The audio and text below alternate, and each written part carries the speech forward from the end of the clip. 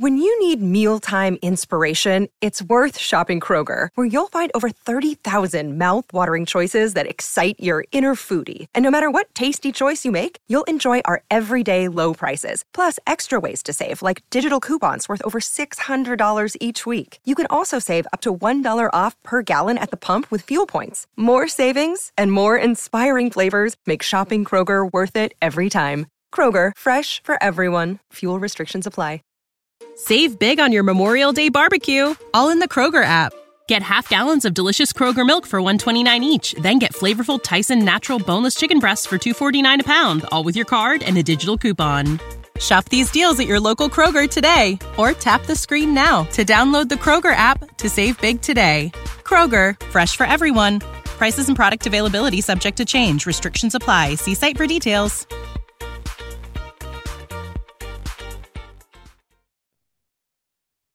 Are you like me and thought one day, I want to start a podcast?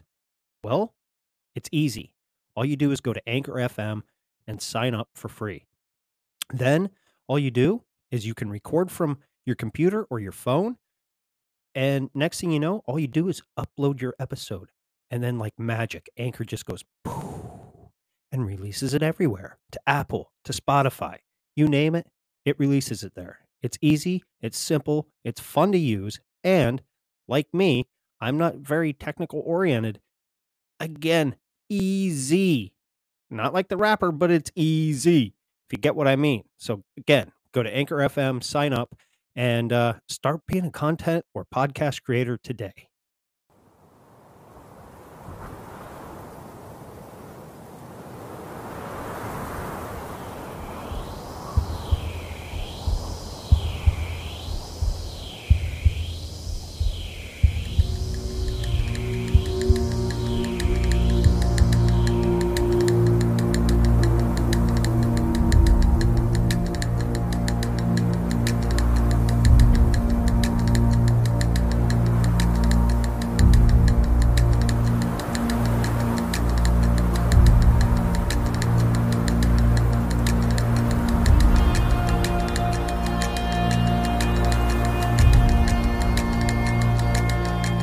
Realize that all matter is merely energy condensed to a slow vibration. That we are all one consciousness experiencing itself subjectively. There is no such thing as death. Life is only a dream, and we are the imagination of ourselves.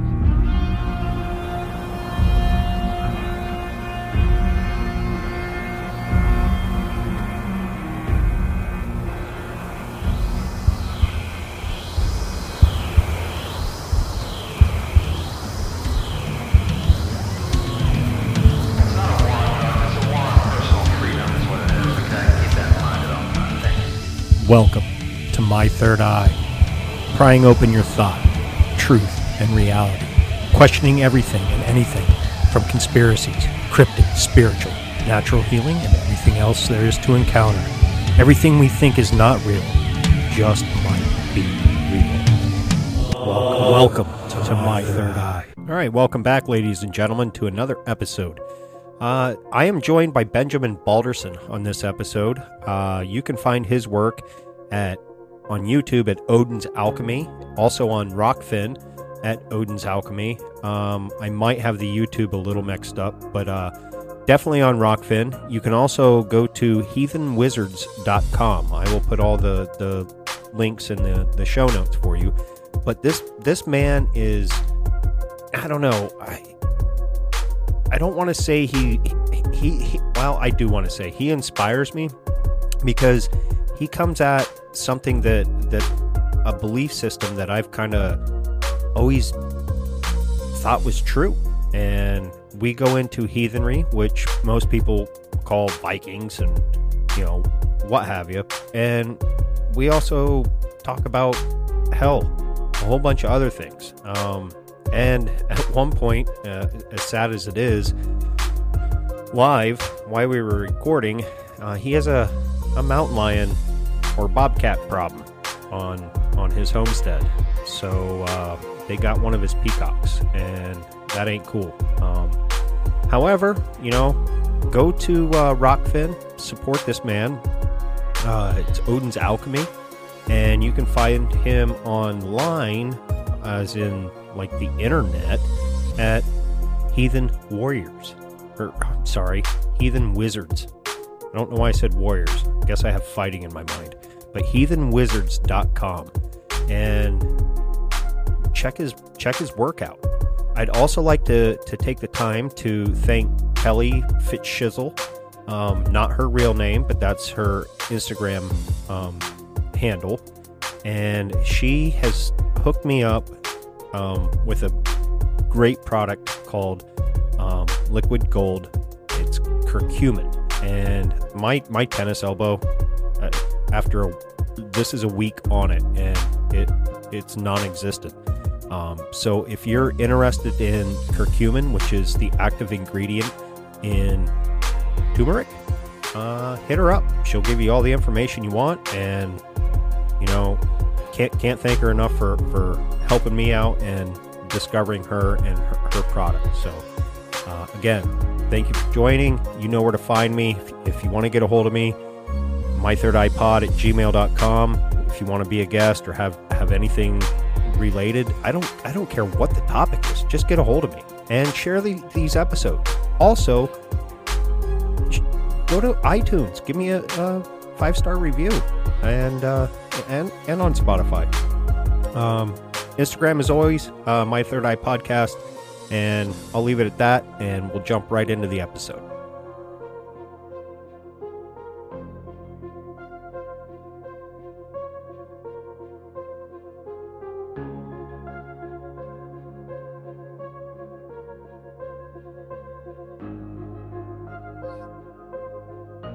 And welcome back to another episode of My Third Eye.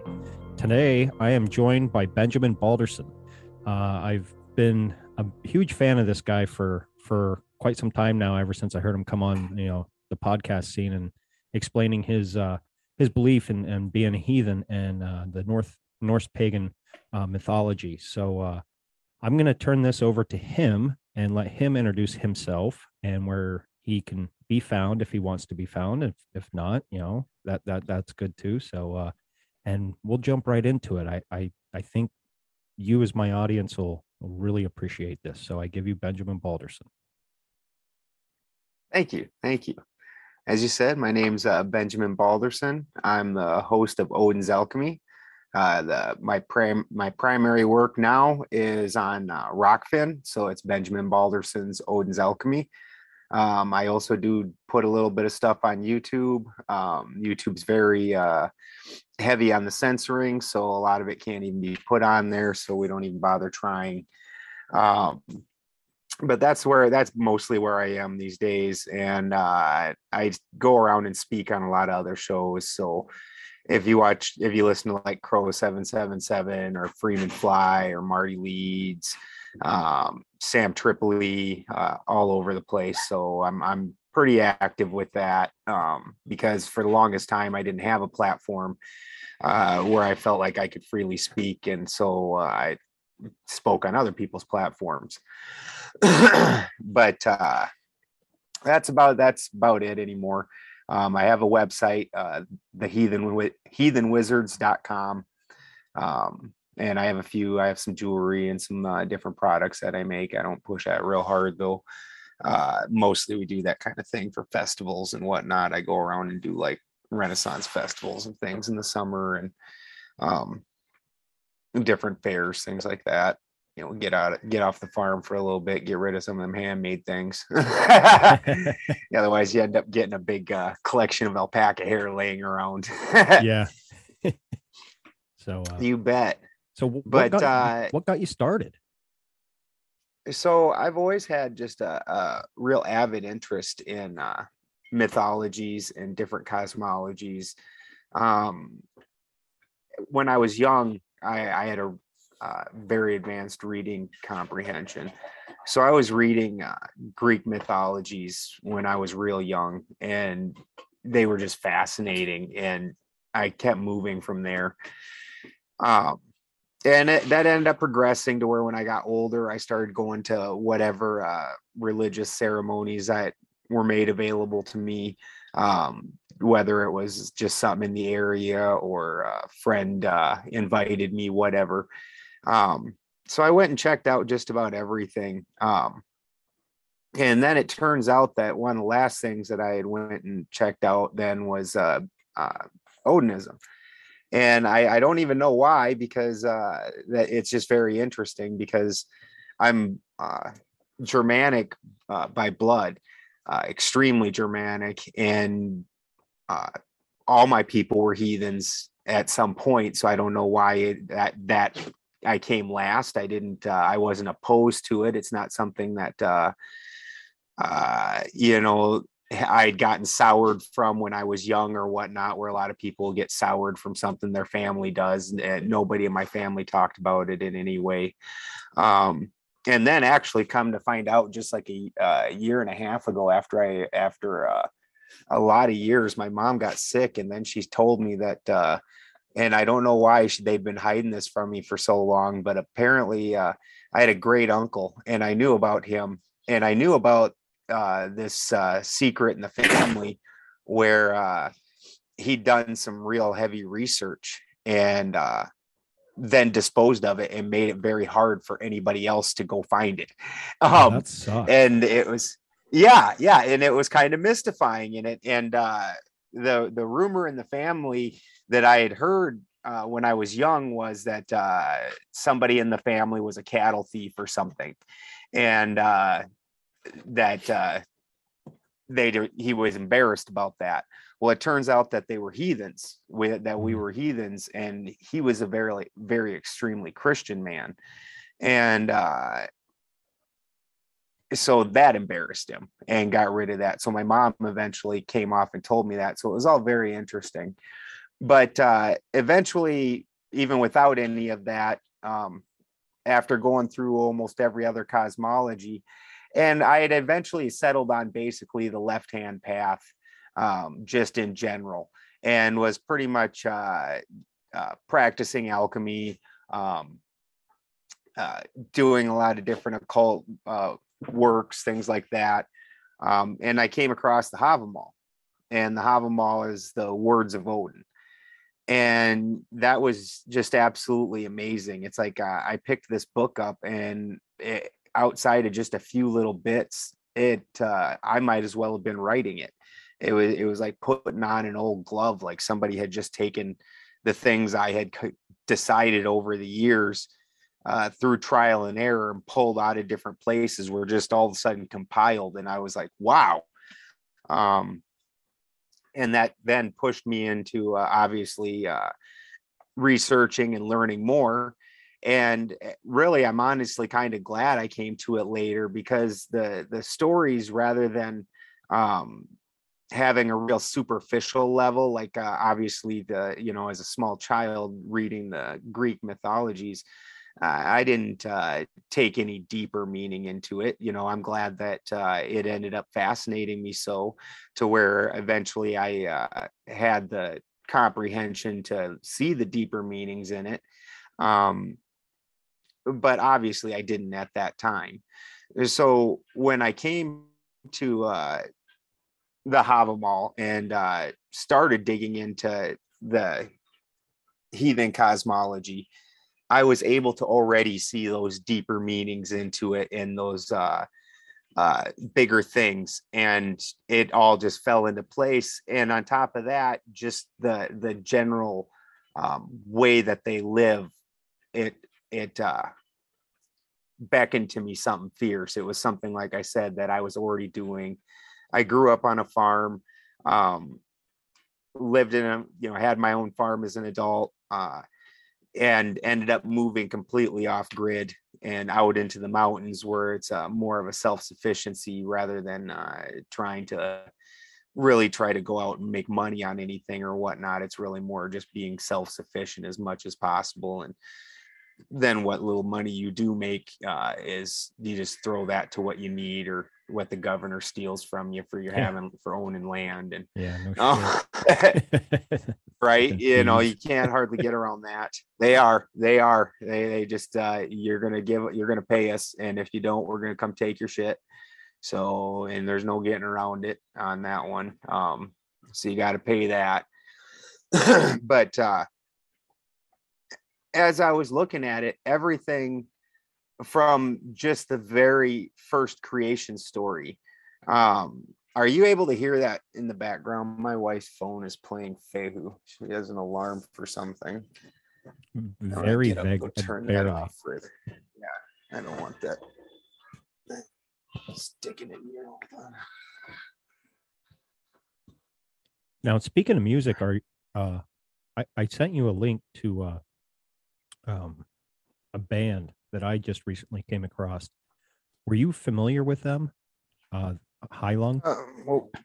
Oh yeah. Yeah, they're amazing. Absolutely, that's a good band. They were I wanted to go see them there recently in San Francisco. I wanted to go down there and see them, but didn't make it down there. Too busy. Right. Yeah, they're a really good band. Danheim is fantastic. They're as far as bands like that, they're my favorite.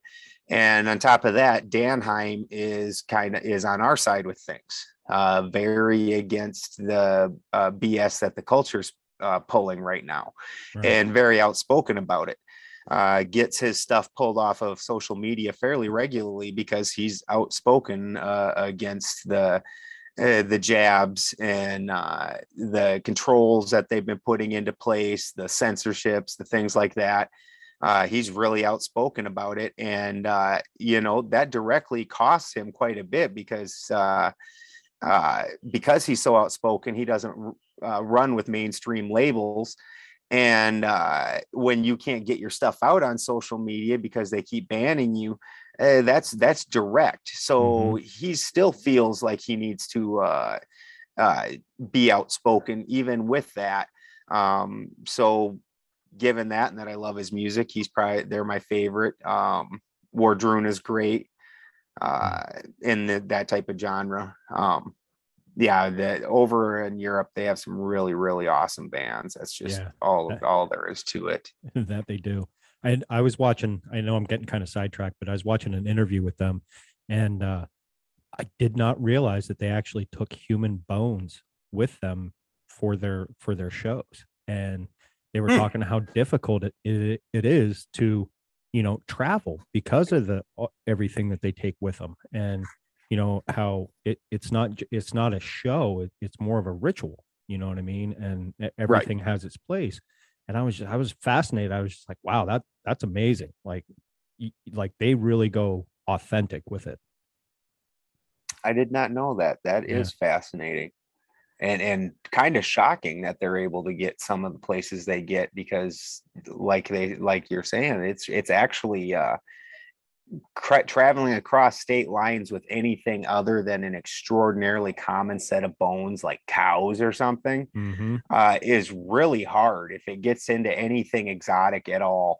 Like I got a piece of mammoth tusk, and I can't leave. And if I leave California, I'll have to either hide it while I'm traveling or whatever, because you can't travel across state lines with those things. Yeah, that's crazy.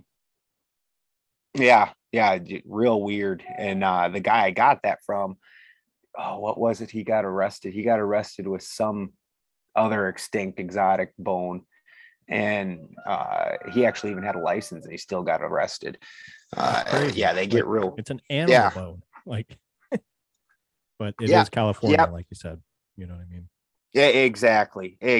So honestly, it's California, so they probably said human bones. Oh, we don't give a shit about that. Yeah, true. No, it's the old extinct mammoths and other old animals that used to roam here at one point. We have a problem with. Just human? Nah, we're good. Nah, we're okay with that. Yeah, really odd. Although and a lot of people will get weirded out by that because High Lung's doing that. And those same people won't realize how often almost every religion and culture takes human bones and incorporates them into religious type items. If you're at any type of a Catholic pulpit that is actually considered sacred, it has a reliquary, which is a piece of a saint, a bone of a saint, typically like a finger or some such thing. It's down in the corner of the altar. And so any altar that's actually considered sacred according to the Catholics has a reliquary in it. That's crazy. But they, right. Most common Joes wouldn't even know that. And then if you do tell them, they'll come up with some kind of story to justify it and demonize heathenry. You know what I mean? Because that's the pagans and the druids, and those were the snakes that the Catholics had to stomp out of Ireland and everything. So it's exactly. It's a very well. The whole thing is they are society, and we were tribe, and we were tribe to a functional manner that they could not have around. And because as a tribe, we were still very independent. So even inside the tribe, every man was his own man, and we were all free men. And you chose to follow something or not. The way that a lot of times it's portrayed on TV, where they really set it up where these jarls and things like that were more king type things. Any of the landowners was his own free man and chose what he wanted to do. That was the way it was. So we were a very independent people, and even Tacitus in Germania, that's one of the things that he remarked on. He said, these people don't even like each other. They like they all go off on their own. They don't live together, because that culture, they can't understand that desire to be individual farms. Like when you read the Havamal, one of the things that it says is you're better to have your own farm, even if it's a shack with a couple goats, than be a beggar on somebody else's place. So if you aren't owning your own land, even like I said, even if it's something meager, that's far superior to anything else.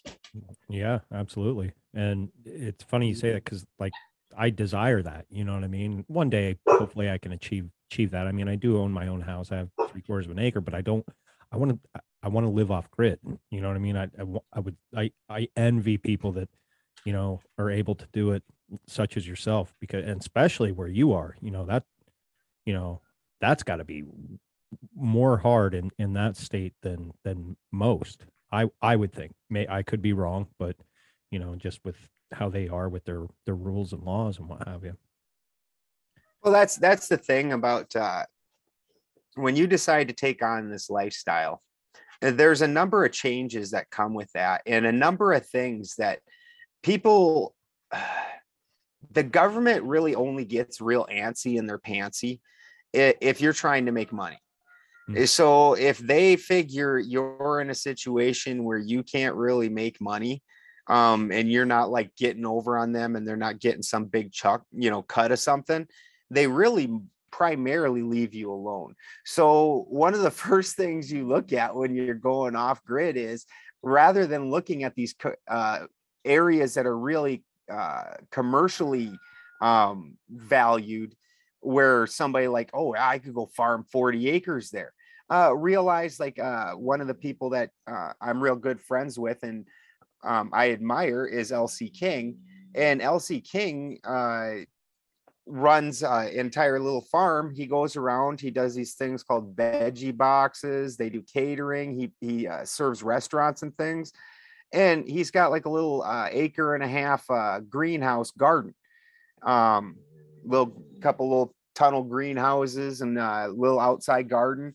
He's only gardening 1.5 acres, and that's enough to sustain him and his family. His wife does the catering and things. Right.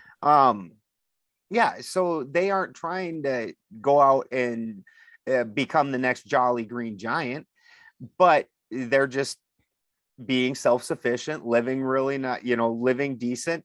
And that's no problem. So when you start taking that into account, that you don't need to commercially farm the way other people are commercially farming in order to make things viable, well, then all of a sudden your land needs change.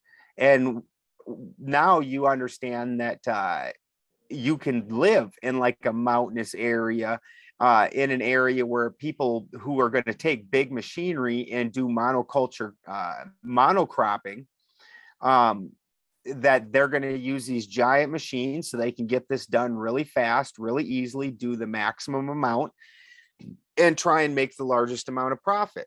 Well, instead, you look and you can find these areas in the mountains, and like my little place now, granted it's 25 acres, but I don't think I can use 20 of them.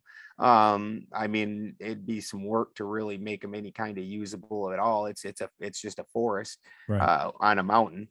But I've got about maybe 5 acres, maybe 8, something like that. Could even be 10.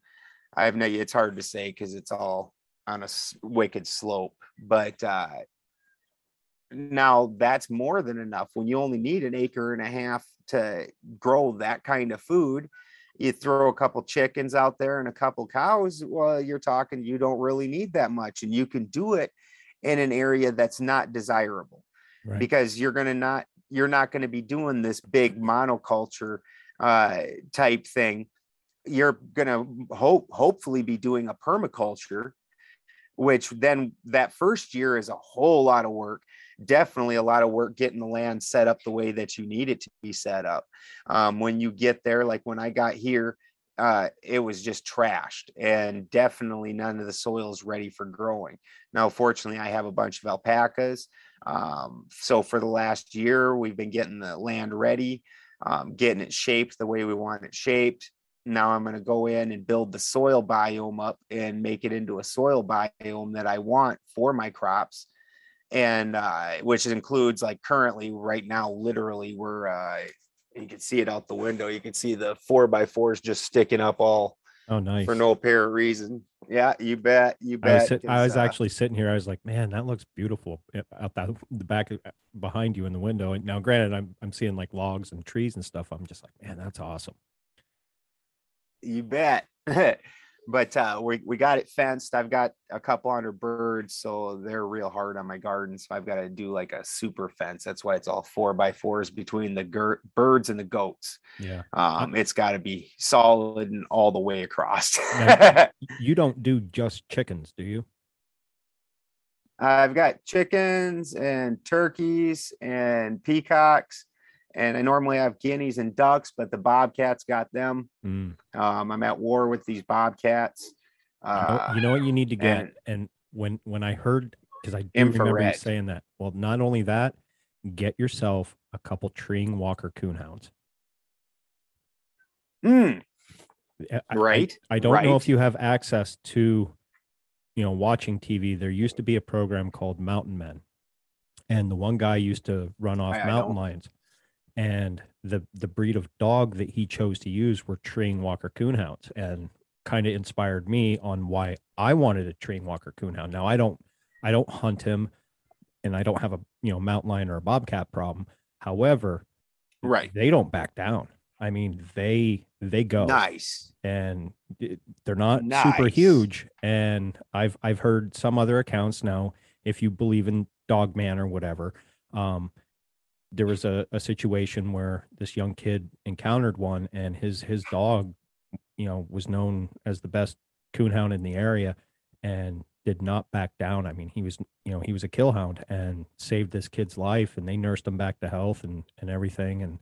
But treeing Walker coonhounds are the shit. And he got attacked by the Dog Man, the cryptid. Yeah. Wow. Yeah, like his ears were like I mean, this dog should have been dead. And they went out the next day, him and his grandfather, and found him, and his grandma nursed him, the dog back to health. And I mean, I remember listening to it, Nice. when I was at work driving, and I was just like, man, that I have a treeing Walker Coonhound, and I see how he plays with my, French Mastiff Rottweiler. Like he's twice his size, but he does not back down. They don't get angrily, but they play fight, and he Right, just, right. he's like, yeah, let's go. I'm as big as you, even Ah, though I'm not. But yeah, get yourself some treeing ah. Walker Coonhounds. Yeah, these guys I don't think are scared, but the damn cats always come. They don't come during the day, Mm-mm. and these lazy asses, at night, when the sun goes down, they go to bed. Yeah. Like we're pibbles. We're going to bed. I'm the only person that the bird alerts wakes up, and I'll come firing out of bed. But trying to shoot a rifle and hold a flashlight at the same time does not pan out No, at it's hard. all. Yeah, yeah. And cats, they move fast, and as soon as you hit them with the light, they know the jig's up. They aren't Hmm. just gonna hang out.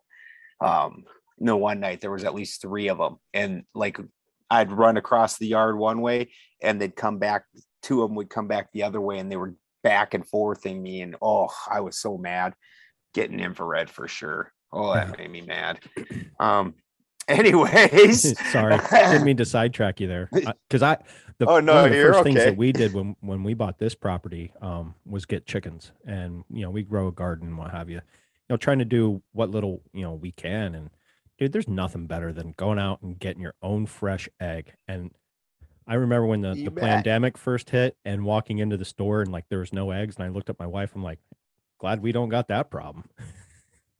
Yep, exactly. Even in California here, they still got limits on people's eggs, Oh on wow, them shitty eggs that they yeah. pawn off at the store that you couldn't pay me to eat because Mm-mm. oh wow, or the store eggs. Unless you get the like $8 a carton eggs, they're horrifying. Oh, they are. They have no flavor, nothing.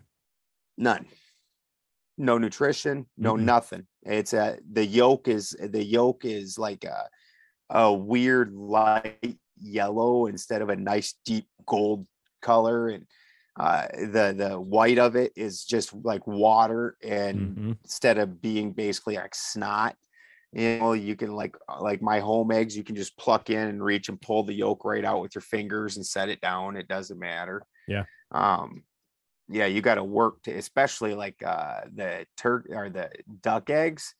Our duck eggs, you got to dang near use a fork to break the yolk on those if you're not going to try and just fry it A, straight. a couple years ago, my son's girlfriend had ducks. He's not with that girl anymore, but she had brought over some hard boiled duck eggs, and they were the best hard boiled egg I've ever eaten. The yolk was so creamy, and oh man, I was like, and then we tried to put them in like with some pickled beets. That's really big over here in the East Coast.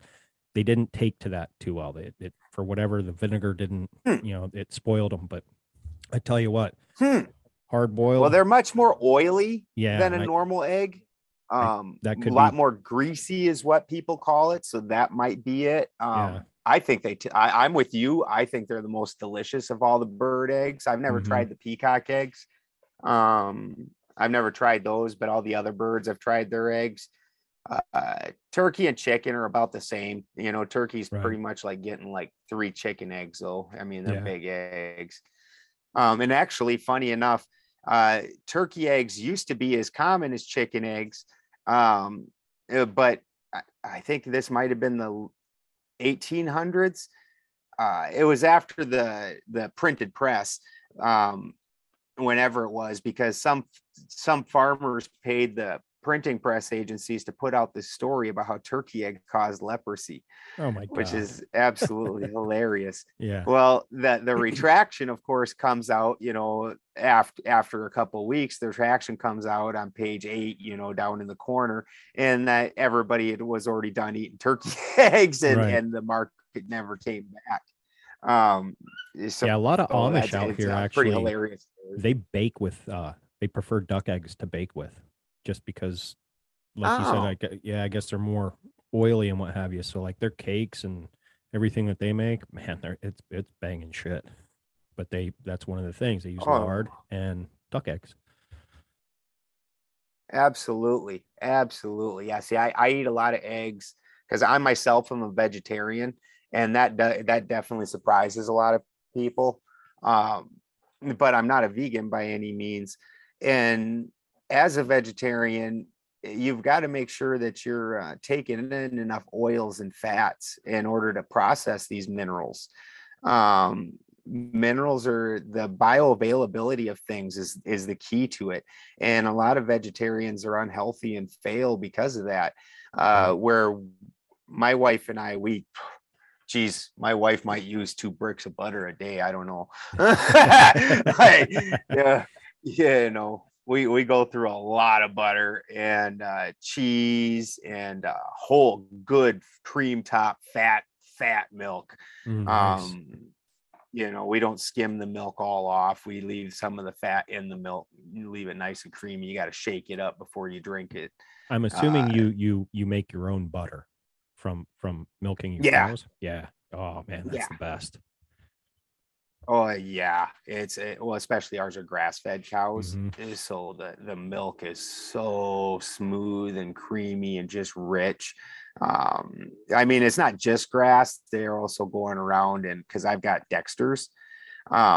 Cows, there's a lot of misconceptions about milk and cows, because so many people are having intolerance to milk, and they're having it mostly, not saying this is 100% the case, but 95% of these people are having an A1 intolerance issue. It's a protein that these commercial dairies, because they're milking like Holsteins and Mm-hmm. these giant cows, those cows have an A1 protein in their milk, where like mine are these Dexter yard cows. They're mini cows. They're only like 600 pounds. There's some, that are real friendly. They're only, their back's only just above your hip. You can just stand there and pet them like an oversized dog, and they'll play and stuff. This was something anybody kept in their yard and went out and milked. This was something that humankind has been living with, since we've known. Right. And where A2 milk is perfectly digestible for the vast majority of people. Obviously, there are the occasional person that's going to just entirely not be able to take milk in, but 95% of the people that have an issue, it's the A1 protein, and they've never even heard of the A2 version of a cow. But my cows only give off a couple gallons a day, as Right. opposed to, I think, like a Holstein's like 8 gallons of milking or something like Yeah, that. it's insane. Yeah. Now, So commercially, but now with being a vegan, or vegetarian, do you, and where you are, do you forage for wild mushrooms? oh yeah, my wife went nuts with it this year. Good. She was crazy with finding the mushrooms, and then she makes there's a couple things. She makes this mushroom soup that's, like, she'll take like 6 different kinds of mushrooms, and she makes it into like almost like a cream of mushroom soup. And then she makes this walnut sourdough bread, and oh man, those two things together, just phenomenal. But yeah, she went nuts with it this year because we're in Humboldt County now. Over in Redding, the mushrooms weren't great. I mean, there was some, but being in Humboldt County, it's like when the rains come in the fall, all of a sudden everywhere, just more mushrooms than you can imagine. I've learned more names and more kinds of mushrooms this year. Just which absolutely fascinating. Which ones are pretty prominent in your area? Because I'll ask you, and then I'll let you know. Maybe it's some of the same that I go and forage. But do you get lion's mane, or a chicken of the woods, or turkey tail, or your Turkey chanterelles? tail like you wouldn't believe. Oh, nice. Chanterelles, tons of chanterelles, turkey tails like you wouldn't believe. I have not found any native lion's mane. I have found lion's mane, but it's because other people throw plugs in. It wasn't, it was plugs. It definitely wasn't just a random lion's mane. Right. A lot of amanitas, which you have to be super careful with. because Amanitas are just horrible like that. It's like, they'll either kill you or, they're great or they kill you. It's one or the other. Yeah, I haven't messed much with them. I'm too new in my journey, and I'll come across them. I'm like, I'll pass. Right. Well, and there's so many of them, and they look. What is this? Oh wow! I found some and got them in the truck. You must have found like. That's a lot of peacock feather. Fucking bobcat. It's gonna die. That pisses me off. They got peacockachoo. Oh shit! I thought they were molting, and that's how you got them. That's usually how we get them, but he got one of my peacocks. Apparently, so the peacocks usually don't have a problem because they all sleep on top of my house. It's horribly annoying. Not enough to where I'm going to do anything about it, but still, it's annoying. But apparently, Henry's the big bad boy, and him and peacockachoo. Henry, it's getting mating time, so I think Henry drove peacockachoo off. My grandson named him, by the way. That's not something I came up with. That's a cool name. Well, yeah, he wanted the one I'd already named Henry, and the other one he likes, the Pokemon, so he likes the Pikachu, and he decided the peacock was Peacockachoo. Nice. And then he wanted to name the other one Malachi, like it after himself, but nice. I said no, his name's Henry. Oh man, that's great. But I think you bet. But I think Henry chased Peacockachoo off because everybody's been showing off the last week. So I think he chased Peacockachoo off, and he went down there where the fucking cat can get at him, because the cat normally has just been getting the tom turkeys and the ducks. Well, like I told you, look into getting some Treeing Walker coonhounds. They'll keep them away. Definitely. No, definitely. This is and then that mountain lion. That it was a mountain lion one day, and that was disturbing because that would take out the goats and the alpacas too. Yeah. And these TWCs, they'll run them off too. They have. It's weird because they're not one of the bigger hounds. They're like a medium-sized hound, and they just have no fear at all.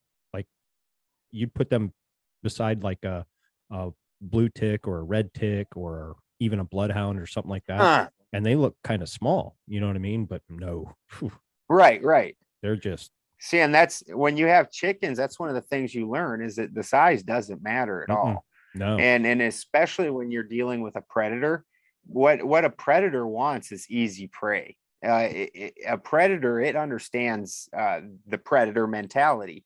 And if that predator takes any kind of damage, it's now prey. Yep. And it realizes that. So anything that is going to fight back, that's going to put up a fight, the predator doesn't even want to fight with it. It's like, no, thanks.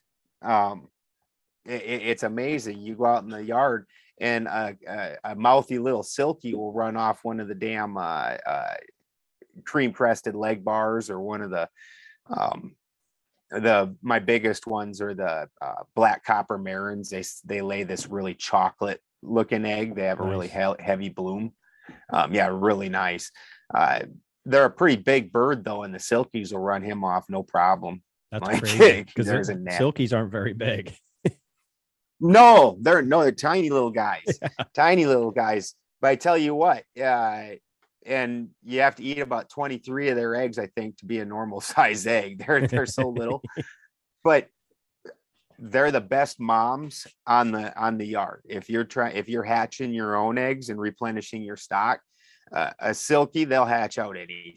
They don't care. That silky just wants to sit on eggs. They get broody. Yeah, more broody than any other chicken breed by far. Yeah, I've got one silky that she does over half of my chicks every year, and then that doesn't necessarily have to be chicken eggs either. Right. Like she's hatched out this year. She hatched out some guinea eggs, and whatever's around, she'll just sit on it. Nice. Nice. You bet. Yeah, my chickens, I have black sex link and red sex link. Oh, So, nice. yeah. So, I mean, they're decent, they produce right around 300 eggs a year, close to it, like in the high 280s, somewhere in there. I That's actually went down impressive. today and finally got 3 eggs out of my 8 birds because, you know, they're not the smartest. Winter. Winter, and they decide to go into a molt. And it's like, why would you shed your feathers to grow new feathers when it's this fucking cold every year? It's like, you Yeah, dumbasses. that's weird. Yeah. That's But weird. Huh. yeah. Interesting. Yeah, because mine do it in the middle. Mine usually molt in August, Yeah. July, August. Yeah. And so do Mine all the usually, peacocks, because I don't know if it's a sex link, breed in itself, but usually right around December, January, end of November, December, January, they start, you'll start seeing a whole bunch of feathers, laying in the, the pen and what have you. And it's like, okay, here we go. We're going to go through another molt. And then they look all yeah, I got bad and sad and right. Oh. Yeah, outside of the silkies, and I've got Polish because I like the way they look. Other than that, most of my birds that I have are because they lay odd colored eggs. So I've nice. got at one point in time, and I probably could again this summer. I used to be able to put a whole dozen eggs of different colors because I've got blue and green and red and brown, and I have ducks that lay a black egg. I have some my Langshans don't lay the full purple or plum colored egg, but they're kind of speckled purple and plum. Okay. That's cool, because I've always been fascinated. Like, my wife was actually tossing around the idea of maybe getting some Easter eggers, and to get those different color eggs and what have you. And I tell people, and they're like, "Oh, I only thought chickens laid white eggs." I'm like, "Fuck no, dude. That's mass marketing." Exactly. And that's what people want. It's very interesting because that's one of the other things about living in California as a vegetarian. Like when I lived in the Midwest, it was horrifying. And that's actually where I started being a vegetarian, and my diet was crappy. But you come out to California and because the weather is so nice, they're able to grow vegetables, all year long. And so you get a lot of exotic vegetables. Like if I go down to the store that we shop down in here, at any given time, they usually have about 4 to 5 different types of cauliflower. They'll have like the normal white snowball cauliflower, Mm-hmm. but then they have the yellow or the golden cauliflower. They have the green Fibonacci cauliflower. There's a purple one. Yep. And each of these different colors has different minerals and different impacts that it does. And the same thing applies for potatoes and all these other different foods. You go through there's varieties of things I'd never even dreamt of, and that's before you start even getting into the farmers markets and things like that, where these people are really getting crazy with it. And you're finding like, orange flesh watermelon that tastes entirely different than a normal watermelon. And it's just fantastic. Like I said, so each of these is going to have different minerals, different needs. And when you start putting that variance in there, you're going to have a more complete diet. And then some of the other things that you have to do, like I said, taking in a heavy amount of fats, oils, because the minerals are a salt. And I talk a lot about salts. And for me, like, that's part of why, like, I appreciate being an Odinist. That's where my salt side is from. That's where my root is from. So it makes sense to me that that's something that I would have eventually, as soon as it was put in front of me, said, oh yes, this is my preference, because this is what my people's preference was for a very long time.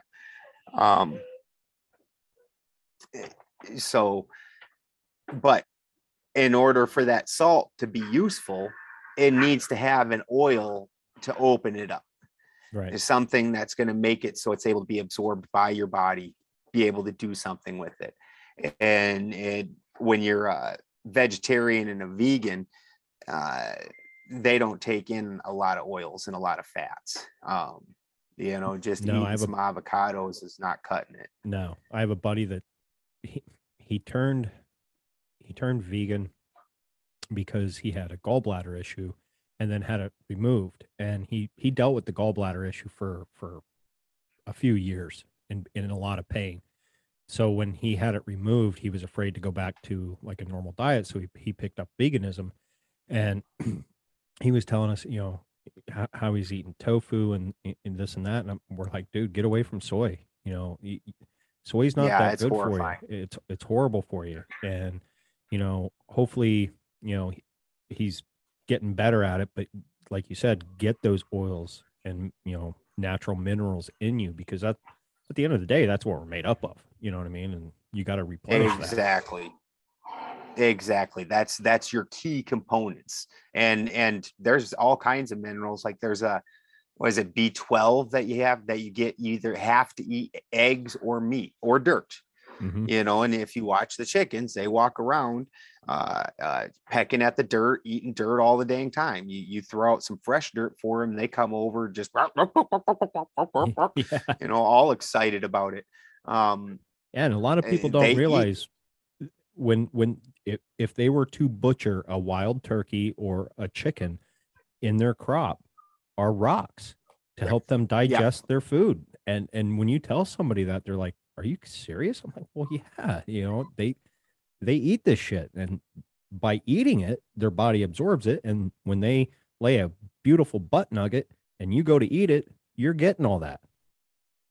Absolutely. That's exactly right. That and when you look at commercial, they even take their beaks off. Mm-hmm. Like, so they can't peck at each other, and they're not giving them gravel. They're not doing right by them. There's no nutrition in those eggs, and these are all things you've got to take into account when you're trying to make your own diet. It's one of the most interesting things, because I obviously I speak in the truth community, and conspiracy community, and a lot of people speak out against the conspiracy of food. But the thing is we don't want to do the things that it takes to have our own food, right, and to have it that way. And then we don't stop and think that, like, your good organic food, that does not keep at all. If you aren't doing some food preservation method to it, it's going to be gone real quick. It's going to mold, it's going to rot, it's going to break down. The natural bacteria is in it, which they kill with their processing, also keeps it from breaking down. So you're able to get it in the store 2 weeks afterwards, after it's been shipped and distributed and blah, blah, blah. You're able to get it, and it's not rotten food. Right. The food. So that it's a trade-off. So if you don't want that rotten food, you've got to start making your own food, growing your own food, and start gaining understandings of things like this. And chickens are such an excellent start, which, like I said, there's vitamins that you can't even get except for out of eggs and meat. And anybody that keeps chickens, it also keeps people from turning into like these PETA nuts, where these people absolutely are some of the least educated people on how an animal operates and what they need. They're just running around screaming their feelers. Mm-hmm. And like, when you won't eat an egg because, oh, that's a chicken's baby and all this, you apparently have never had chickens. If the chicken wants that egg and it wants to go broody, you can't hardly stop it. That damn thing turns into a dinosaur. They'll run around and steal all the eggs around them and sit on them. And if you reach for it, they'll go, "Rah!" And just peck the shit out woof. of Yeah. You're like, all right, dude, them are yours. Yeah. And if a chicken goes broody, we let them keep them eggs. But other than that, they just leave them all over. You find them everywhere on the damn farm. Mm-hmm. I found them on top of my windshield wiper on my truck. Nice. Found them on the seat of the tractor. I used to have one that would come in when I used to stay in a Winnebago before I had built the house. And I just stayed in a Winnebago, and I'd leave the door open on it because it's so damn hot in there. And I had one chicken, she'd come in the spot where I sat, she'd sit there and she'd lay an egg and then leave. and just leave the egg at my feet all the time. Um, And so what a lot these of people birds, don't understand is they want to wash them immediately. They don't realize they can Yep. stay at room temperature for months. You know what I mean? Yep. Ah, absolutely. Yeah. Not hot. No. I do have to chill mine in the summer. Yes. Where like right now, I 100% agree. We just leave them on the counter, and that bloom is what it's called, seals the egg, and washing that bloom off actually makes it so the porous shell of the egg now soaks in bacterias. Mhm. It lets the air back out that's inside the egg, so now the egg starts deteriorating. That absolutely is a horrible thing to do. That in America we do. Yeah. They don't do that like in Europe and places like that. They keep their eggs in a basket on the counter. But in the summer here, there was the second year I moved here, 73 days in a row, it never got below 100. Oof. And most of them, and I'm talking about at night, 2 a.m, 3 a.m, it is still over 100 degrees, which shockingly enough is enough to incubate eggs. Yeah. Bet. You bet. You wake up with a little so chicken on your counter. Yeah, we were mom would go to make something and there'd be a live bird. Oh no. So we have to be real careful about that in the summer in California here. So now since we're on the topic of eggs, let's take it back to heathenism and is it the egg realm theory? The cosmic egg? Yeah, the cosmic egg. You betcha. So, and I mean, there's actually this same theory. It sits in a number of different ways, because you can look at it like sacred geometry. We live in the Vesca Pisces. And this is one of the things that also matches with heathen cosmology. And it's one of my favorite parts of it because immediately that stuck out. So when you look at the heathen cosmology, when the world, or before there was a world, there was 3 things. There was Gununga Gap, which is the yawning chasm, which is the All-Mother. And then there was Muspelheim and Niflheim. One's a world of complete fire and chaos, and one's a world of ice and stability. So there's no life yet. Well, Gununga Gap pulls Muspelheim, because it's a yawning chasm. It pulls Muspelheim and Niflheim together. And now where these two meet, it obviously causes all kinds of destruction, but also out of that destruction came life. And that life's inside the Vesca Pisces of these two worlds.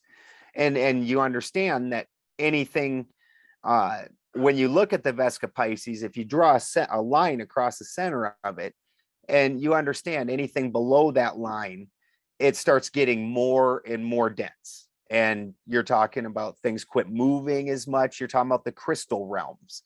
It's too dense and too slow for life to happen, like life that we understand. Right. Like on this plane. I'm not saying that it doesn't have life. I'm not saying that everything does, but it's, as far as we understand life, that moves too slow. You can pick up a crystal. To us, it seems lifeless. On the flip side, anything above that line, it starts getting more and more chaotic, all the way up to complete fire, plasma, where you're just talking about energy. And that's the entire system is energy. One side is fire, one side is stability. And in the middle is where these two things actually have power, have a differential. And that's where life happens. This is no different than a battery, no different than a heart meter, where you need to set up a polarity between the positive and negative. And now that we have this polarity, in the center of that, we have a differential. We can draw power out of this whole system. So that's what we're talking about. And this exists in most cosmologies. Things have just gotten really confused for most people. with a lot of religions and different religious leaders. Anytime you're looking now, for me, right hand and left hand. So right hand path is basically you are following somebody else. You're following a structured regime. You're sitting in classes, you're reading the book. When it's left hand, you're the one that wrote the book. You're the one that had this more spiritual experience. You went out and sought things in nature, and your belief system comes out of that, not out of something that somebody told you, somebody wrote down, some experience somebody else had. And that's the entire difference between right and left hand path. But most people are going to be more right hand path. It's a weird duck that goes out and just starts, making those observations and developing his own world off of them. So most people are going to be right hand path. And one of the dangers, both sides have dangers. We all know the left hand path. Everybody screams about guys like Aleister Crowley. Of course, left hand path, there's the danger of you're going to be a complete freak and decide that you can do all these horrible things. But the thing is that exists equally on the right hand path. And when you do a right hand path, you take a whole group of people with you. So right. It's not just one person being a jackass, it's a whole lot of them. There was a guy named Jim Jones, if I'm not mistaken. Absolutely. He handed out some Kool-Aid. Yep. It was some pretty rugged Kool-Aid from what I heard. Yeah. You bet. So right hand path, the dangers of right hand path are that then you just get a whole group, and then the extreme of right hand path, well, you look at like the Orthodox Christianity. Not only are you not making your own observations and tying in your own experience, but you can't even interpret what that book says. You've got to get an interpretation of some church father that was ordained and recognized, and his opinion of what was written is then written. And you can read his opinion of something that he read, and your opinion can't vary from his opinion, but you can then argue about what his opinion meant and find a little bit of difference there. But you cannot go back to the original source work. Even still today, it's amazing to see, because the Abrahamics, when they expanded out into the Northern Europe, what most people would consider Europe, it's very interesting, because anytime you see, depending on what they're doing, if they talk about something really crappy, they'll say Europeans, and then you open it up and it's always Greek and Romans. Yeah. And I'm not sure how that ties in with what most people think of as Europe, because when people think European, they don't think Greek. No. They think English, German, Scandinavian. Yeah. And it's this interesting little thing. But when they started expanding, it was pretty well known that the priests, in order to keep power and in order to make sure that the any type of reality of the message didn't come across to the people, would preach in Latin, and then basically, read in Latin, preach in Latin, and then they'd tell you, well, that's what this meant. And, so you got one thing and they got another. So it's very interesting to see all these years later, more than a century later, couple centuries since that kind of thing has been going on. There's still so many people that will so adamantly follow a faith and have never even read the book, Right. never checked out their own material. It's really, really interesting. Yeah. They don't call it blind faith for nothing. Exactly. But so back to the cosmic egg. So now what we have then is a Vesca Pisces, or an egg. And inside of that is where life starts expressing. So we don't just have the negative pole. We don't just have the positive pole. It's where these two things are meeting together. That's where life actually started coalescing and things started happening. And you can read through the progression of the stories how then things start coalescing more, because when the two things meet, it didn't immediately just into everything that there is now. The first couple beings appear, and this also appears in most cosmologies. Again, once you take away that right hand religious teaching and you go back and look at the actual cosmology, you're going to find this in most of them. But the first being then is Ymir and Adumbla. Now, Ymir is the masculine. He's this great masculine ice giant, and he's frozen in the ice. And then you've got Adumbla, and Adumbla is this great cow. Now, you can take and parallel that to most cosmologies, where then they talk about a cow, or like the horns of Hathor, the rays of the sun of Apollo that Hermes stole, were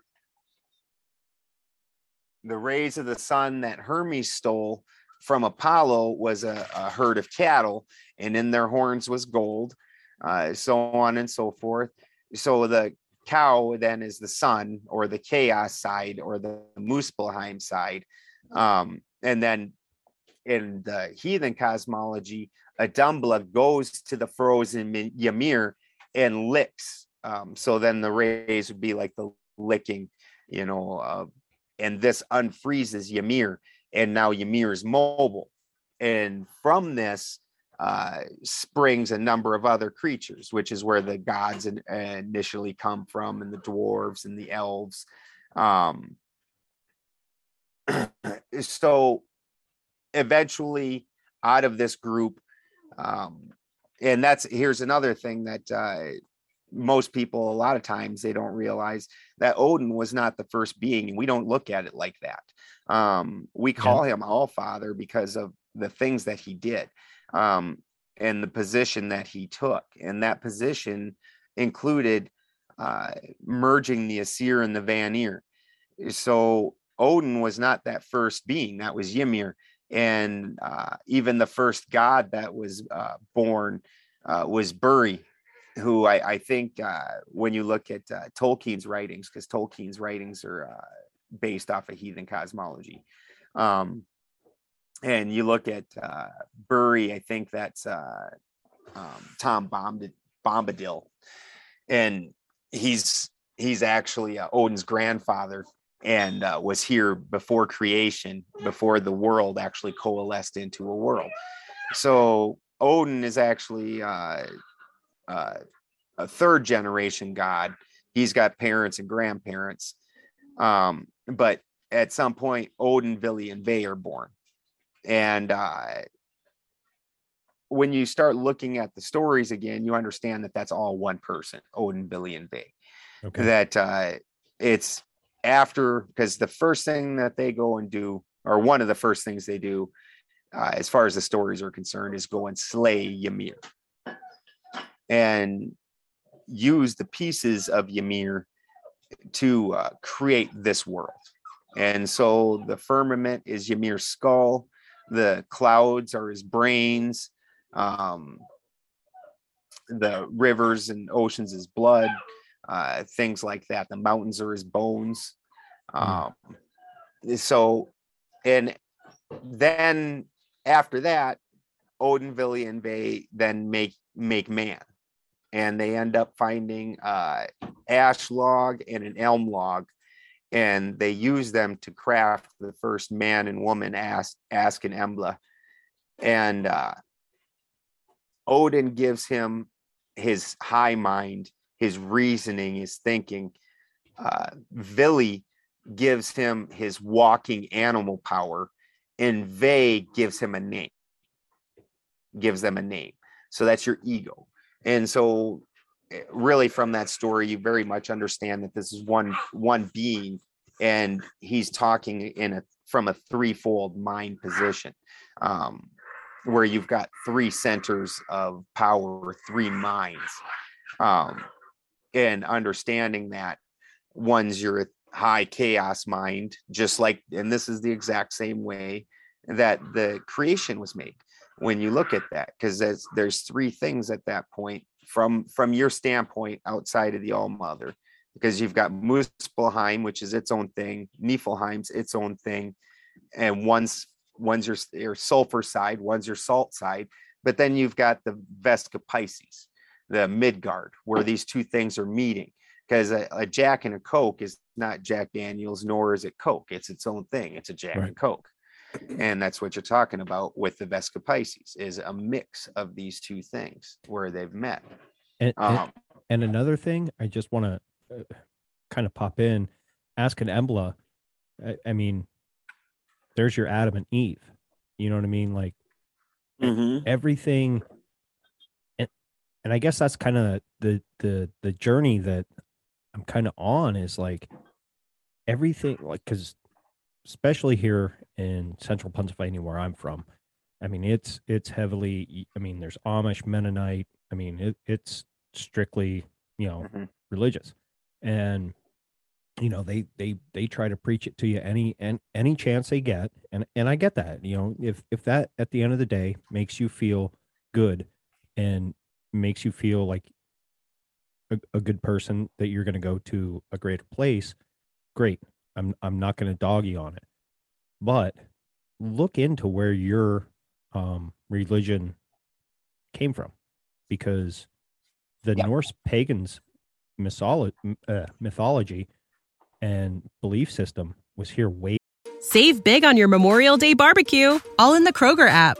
Get half gallons of delicious Kroger milk for $1.29 each. Then get flavorful Tyson natural boneless chicken breasts for $2.49 a pound, all with your card and a digital coupon. Shop these deals at your local Kroger today, or tap the screen now to download the Kroger app to save big today. Kroger, fresh for everyone. Prices and product availability subject to change. Restrictions apply. See site for details. Before yours, way before yours. And that kind of ties into the whole Bach saga thing. And it's just, and then you get Christmas. Fascinating how many people have recently talked about that. Fascinating. Yeah. Oh, the Bach saga. Yeah. Yeah. I heard it on the Deep Share podcast, and Andy first brought it to my attention by listening. And I was just like, oh shit. And this makes a ton of sense, like how the modern English language actually is a derivative of that, and not Latin, not Greek, none of that, and it's another one of those lies. And absolutely, again, that's why I reached out to you to have a conversation on this, because I believe more in the Norse belief system than I would Christianity at this point in my life, and it makes more sense. And then, like I said, and I don't know a ton on the Bach saga, but it fascinates me, and I want to learn more. You know what I mean? I really wish that there was, and there's never going to be more resources for that. And I wish that there was. I don't think Eeyore Bach was a real good guy. No, he had a shitty past. Yeah, and I think he was just kind of a shitty person, and I think he used his cosmology in order to get things that he wanted, and I think he did a lot of alterations to it. But with that said, what is there is some real valid points that they make, and there's some real interesting things in there that are absolutely fascinating. I recently had to go revisit it, and I'm working real hard to try and pull this out, because unfortunately Eeyore himself is dead, and then his main student is also dead. Oh, I Jim did not. Chesner died yeah. So that's that story is just going to get less and less available. Right. Is Well, it was passed down orally for how many thousands of years? Yes. You know what I mean? It's like, holy shit. Yep. Exactly. So there's some real interesting things in there that, like you said, the language thing is fascinating. I unfortunately had to go back and what I'm trying to dig through is the sexual rights, not because I want to, because that is absolutely the most horrifying part of it. I mean, not that homosexuality in and of itself is horrifying, but the way that they went through these rights is just, it's pretty ugly. And you can tell that Eeyore just brought that in for his own personal,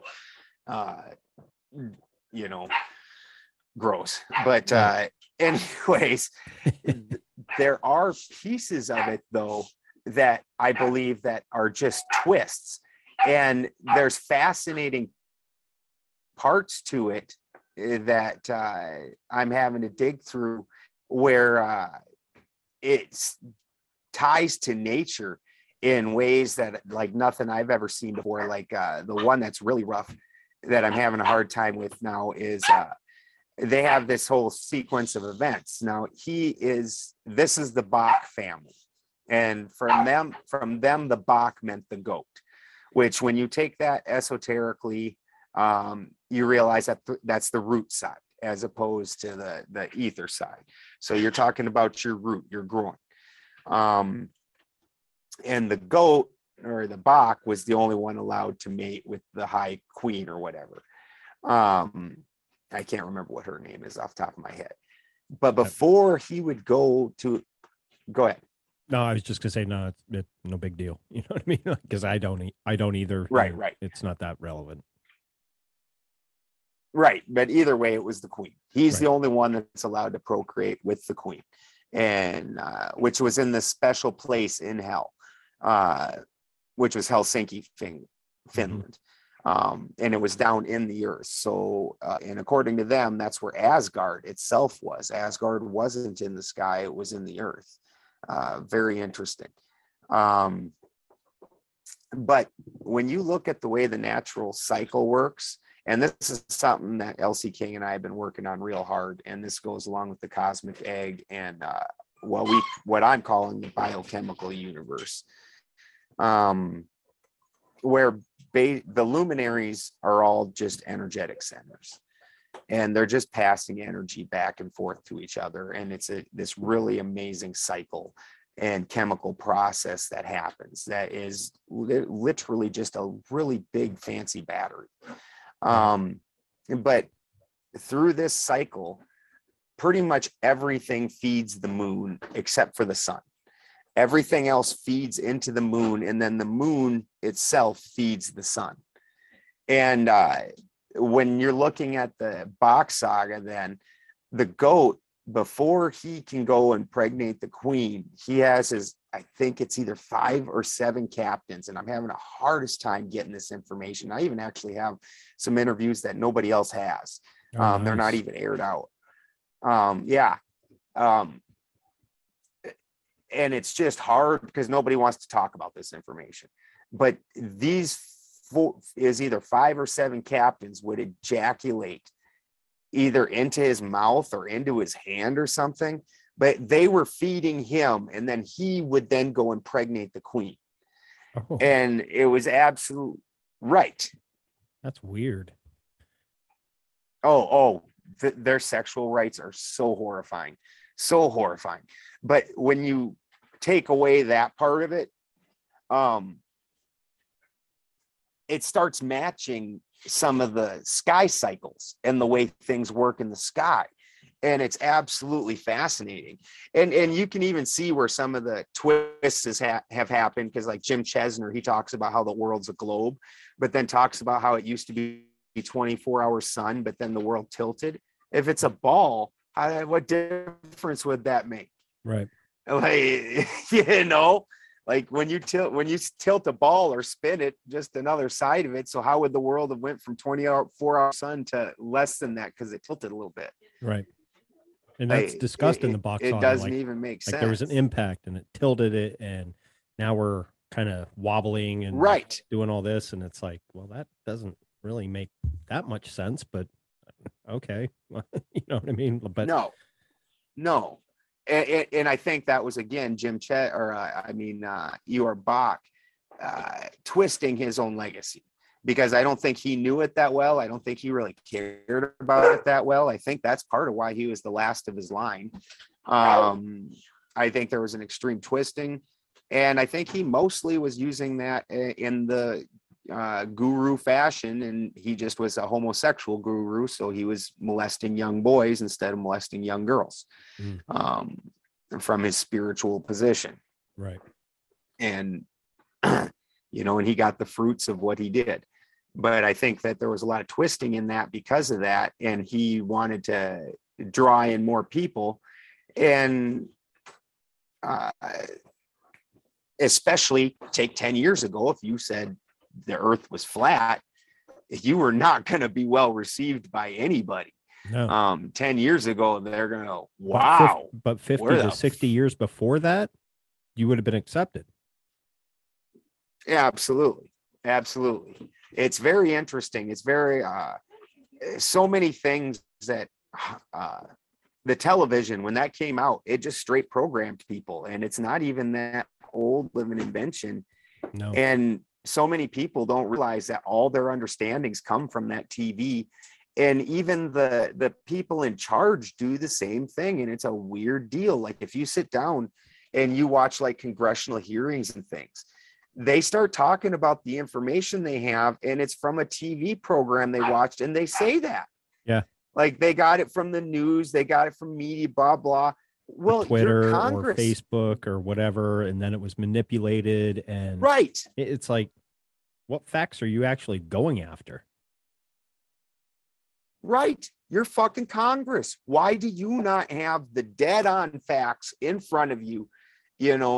Like, why are you reading the newspaper? Why are you getting the same shit stories we are, and you're making laws off them?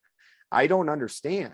No. So even the people in power are getting their information from media, from television, not realizing that the first time you ever saw a globe earth, a ball earth, it was made up on Disney, and it's just something that they just wanted to put out on TV.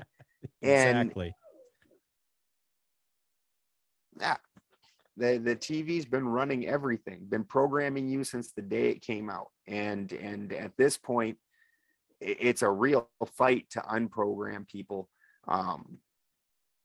And it was nice, the freeing that the internet did for a little while, but now it's really just settling back down into it. That poison's still creeping back in, where you see where like the main media sites are all still the same people that ran television and corporate media the entire time, where you get like Facebook and things like that. And people there's this huge fight over censorship, and there's a lot of people that, they own the platform. They should be able to let what's said on it be said. And that is at least somewhat true. But when you're more of a public utility like that, you can't have that. You can't be like that. They realize that they're acting as a public utility at this point, right, especially when you have government backing and that nobody can possibly compete with you. Well, they got the government backing because it used to be LifeLock. Yeah. Before it was Facebook. Yeah. And then, okay, well, we'll let this dude act like he created it, even though he didn't. And then the people that, took the fall or sued, okay, hold on, you'll get your time and you'll make your millions. Just take one on the chin, and then, we'll go from there. And here we are, and honestly, I think that's kind of why podcasts have really started blowing up, because it's an alternative way to get the truth out there. And I didn't start listening to podcasts until about maybe three years ago, at this point. And once I did, before that, it was like talk radio, but I was hearing, the right side all the time. And eventually Mm-hmm. it just, it didn't, it didn't appeal to me because I was looking for more information, but I was only getting one side of it. And I'm not, I say this all the time. I'm not the only one that says it, but it's two wings, one fucking bird. They're both Mm-hmm. going to say the same thing in a slightly different way. And it's for a reason, because it's all about controlling what you think, what your narrative is, and where they want you to go in life. Like, you live off grid. So they think, kind of like how you said in the beginning, okay, well, he's not out there trying to make money, so he's going to be miserable because everybody needs to have money and lots of money to be happy. So they won't fuck with you. And Yep. in your mindset, you're free as can be. You pay a little bit for your property taxes and whatnot, and they leave you alone. But in their mind, they think you're suffering, and that's what they want. Exactly. And because in their mind, like when I started dating Christy, she had friends and family that flat called our life abuse and said I abuse her. Oh my God. Like, oh yeah, it's a crack up. Like, it is. What? And to be a Norse pagan, most people think, oh, you're a Viking and you raid, pillage, rape, do all this. They were probably one of the most peaceful people, always willing to help somebody. You see it on TikTok. Absolutely. There's this black gentleman, I forget his name, but he's a Norse pagan, and lately he's been being called out like, you're black, you can't be Norse pagan, and da da da da. And he had someone come on and be like, well, here's the story in a nutshell. This black dude down south, I don't know if it was Florida or whatever, was running from the KKK and came across some pagans, and they were, spreading good cheer and, goodwill and what have you. And they stopped him, like, what's going on, and he explained, and they said, well, get behind us. We're going to go kill these stupid motherfuckers. You know what I mean? But everybody, yep. And you look now, the Vikings program on history, it was good, but I think they glorified it in a way. It was entertaining. Yeah. But and they glorified it in the standard tradition that, oh, all they want to do is fight, kill, and okay, yeah, you piss off a Norse pagan, we're not going to back down. We're not. Yeah. We don't care if we die. We're going to stand up for what we believe. However, if I see you need something or you're suffering, come here. I don't care where you come from. Come here. Let me feed you. Let me clothe you. Let me, nurse you back to health, whatever the case may be. And people don't see that side of it. And that's the side. Yep. And kind of why I reached out to you is I want that to be more known. Now, I'm not Sam Tripoli or Crow 777. I'm not that big yet. I hope to be one day, but I do have a following, and people, nice. I don't care if one person hears this and is like, oh shit, wow. I thought they were this way, but they're not. And they're a loving, caring individual, and more caring than, driving down the highway and seeing a semi or a tractor trailer with this bow beaten image, almost like the bad boy eyebrow logo that they used to have. It said, "Did you pray?" Well, why would I want to pray? You know what I mean? Because you're almost telling me like, oh shit, I better do that or else bad things are going to happen. No, I thought your God was loving. It just always contradicts everything. Sounds awful strong-armed to me. Yeah, exactly. Yeah, instead of having to pay the VIG, you go to hell. Mm-hmm. Jesus. Yeah. Woof. Oh, yeah. No, I love this subject. This is one of my favorite subjects that I spend a lot of time on. Um, so it's very interesting the way that they try and portray Vikings in Hollywood, and this entirely comes out of Hollywood. Number one, Viking is a verb. It's not a people. There were no Viking people. Viking is literally the explorer, the raider, the person that leaves home and goes out and explores new lands. That was, specifically. So it was a heathen people. And then it's very interesting because the way the history books that they write and the way that Hollywood tries to portray it, they make it seem as if suddenly Vikings discovered England and just started raping and pillaging the peaceful people. And these people just vaguely came from just outside of England. And at the same time, when you start reading and you start actually studying, you find out that heathens were the greatest sailors. This is known as that. They even tell this in the Viking stories, where these were the most traveled people in the world. A Viking ship was typically 30 men or less. And if it was 30 men, that was a king. Wow. That was the equivalent of a king. So your typical ship wasn't nowhere near that size. And they would typically go out by themselves or maybe a couple ships. So this is just a small group of men that are showing up. Now, if you just show up and start raping and pillaging in different places, it's not going to take long before you're not a real popular people.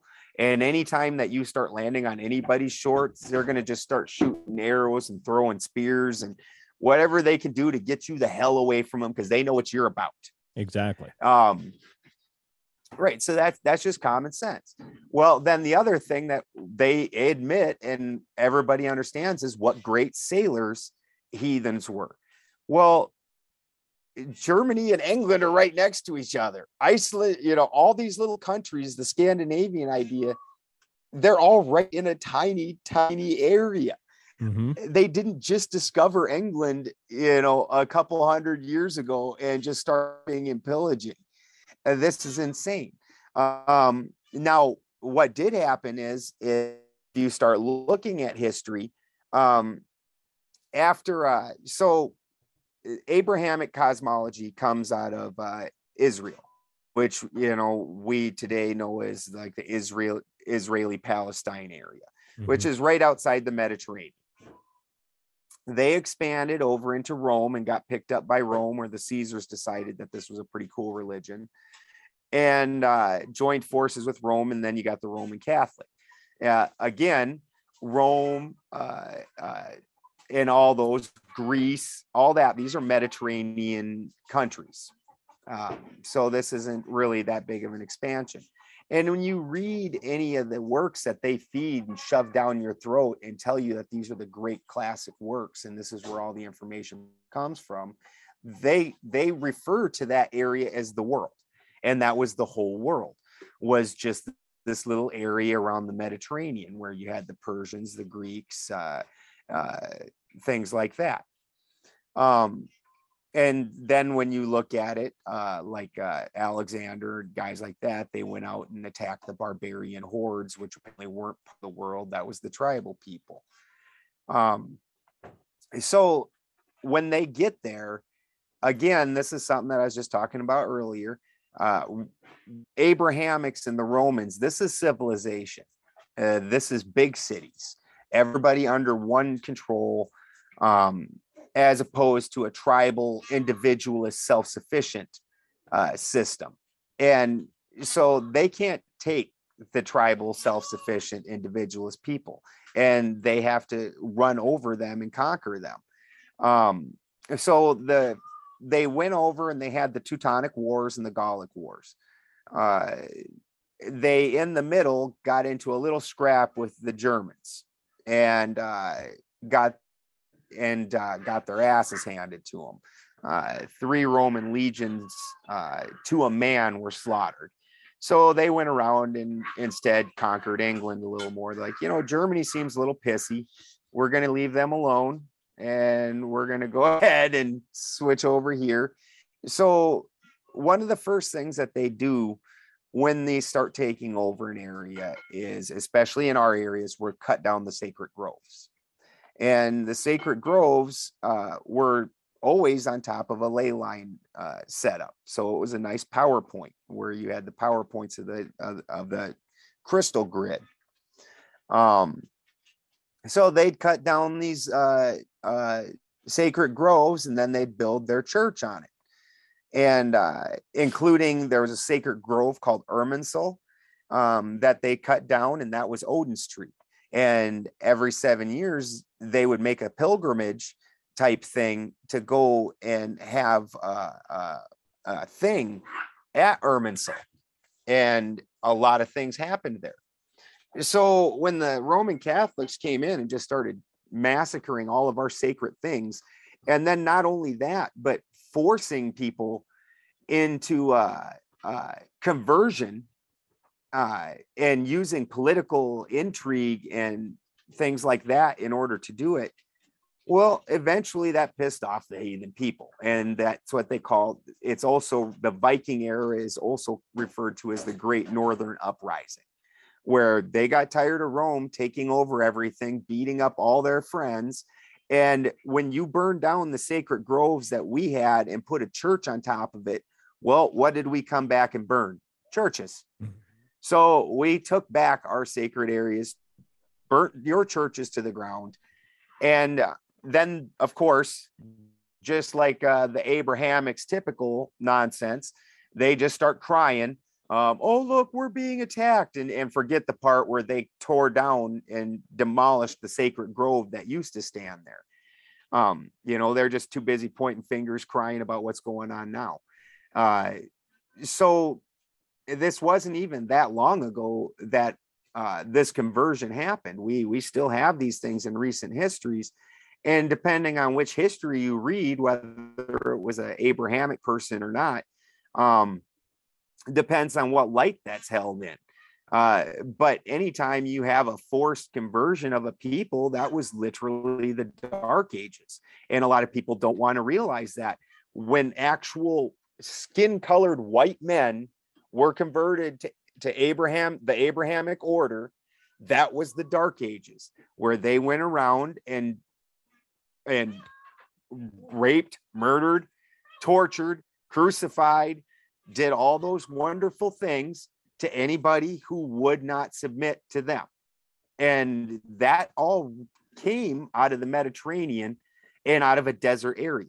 And right. So it's absolutely fascinating to see then a couple hundred, 400 years later, 500 years later, the entirety of Europe is so horribly washed with it and ingrained with it. And that's part of where you start looking then, again, matching alchemy to a lot of these stories and understanding these processes. And it takes 400 years to overwrite a people. It takes 40 years to do that process with a man. And it takes 40 days to do the alchemical process on a plant. So they're just putting all these civilizations through the alchemical process to make it into theirs and completely overwrite everything that was ever there. And it takes them about 400 years to do it. And then you start looking back at their books and they were 400 years, they were slaves to these people. And all of a sudden their God was greater and they own all their stuff and they're in charge now. And then they were slaves to these people for 400 years. Like, weird. That happens a lot with you guys. Yeah. So yeah, which then tells you they're just the ones, and it's the most interesting thing because they're the conquerors who write themselves in as the baby face the entire time. It's very similar to what we're seeing today with the liberal media and the liberal agenda, where it's punch from the bottom, where these people are just horrible low lives, and anybody that's decent they take out. It's sure. very it's, and then they tell you're the bad guy. Like they're like very similar to like this whole push of what do they call that, where that thing that they're teaching in school now, where white critical people are race horrible. theory. Critical race theory. And if you stand up against a literal teaching that states that white people are bad, which is extraordinarily racist, but if you speak up against it, you're racist. Right. And it's the same nonsense that you've been seeing come out of that culture for hundreds and hundreds of years. That's just the way that they play. They're the best at it. This is part of why Jews were kicked out of so many countries historically. They're really good at this intrigue in this game, and heathens were not. There's stories when we met Rome, and even Rome tells stories like the story of the heathen that held the bridge against an entire Roman army, one man, and that kept his friends from dying from the reinforcements, and his friends got to end up doing much better in that battle because they didn't get sideswiped by reinforcements, and one heathen held the bridge. But that political intrigue and things like that, it's not our deal. And again, they're the ones who write the history books. The same problem that we see again with the Bach saga, where this man, Eeyore Bach, was just alive. This is a recent thing. And you watch, now his number one student also is dead. Again, these are all oral. And outside of what's been recorded on podcasts and videos, according to him, it takes 20 years to pass on all this information. There's not 20 years worth of podcast information out there. There's a show here and there, and he has a couple little series that he put up himself. But now that the two main people are dead, and there's a couple other followers, but each time it's just going to get less and less until that anybody can come along and write down anything, and it's not going to matter because nobody's going to be able to contradict it. The root's gone. Right. Yeah, it's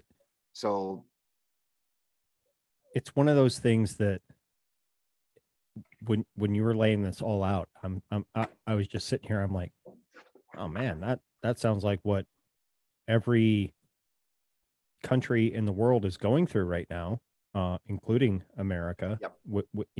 They just browbeat us. They tell us we need to fall in line and do these things, and that's the right way to do it. And when you look back on history, it's always written by the victor.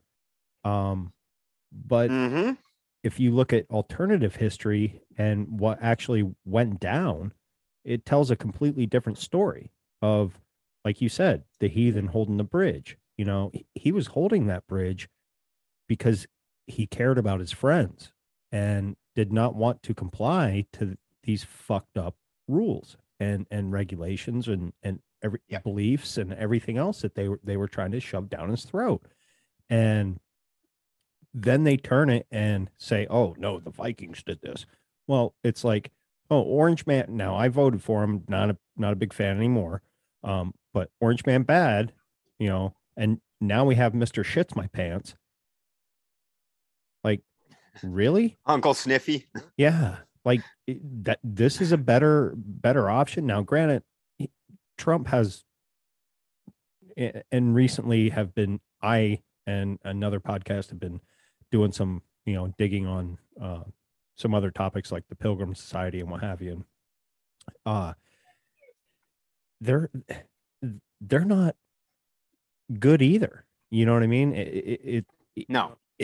It's England still in control of the United States and Canada, whether you want to admit it or not.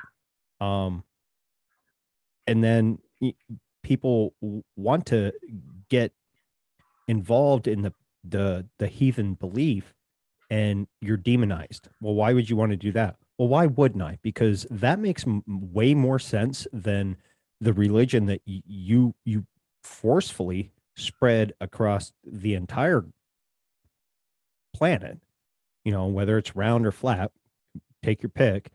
Yep. And browbeat everybody into basically submission. You know, oh, I got to do this. Well, last I checked, doing that's a form of slavery. Absolutely. It's no different than the test where they had the rats that had the treats at the top of the ladder, and they started hitting the rats with the zap when they try and get the treats. And then eventually the next generations won't even go up and try and get those treats. And anybody that does, they get attacked. Right. We literally have the same thing going on. And anybody that tries to go up and free themselves out of this nonsense, and it's amazing how they hold this, because it's like they openly state that if you're not a born Hebrew, you're not good to go. You're not one of God's people. You're a second class citizen. You're a goyim. And then they somehow have the most insulation from racism. You cannot say anything against a Jew, period. That's you're going to get axed, shut off, kicked out of any major media. No chance you can do this, or even mention a Jesuit. Their religion flat says that they are God's chosen people, and you're here to serve them. Which, oofta, yeah. I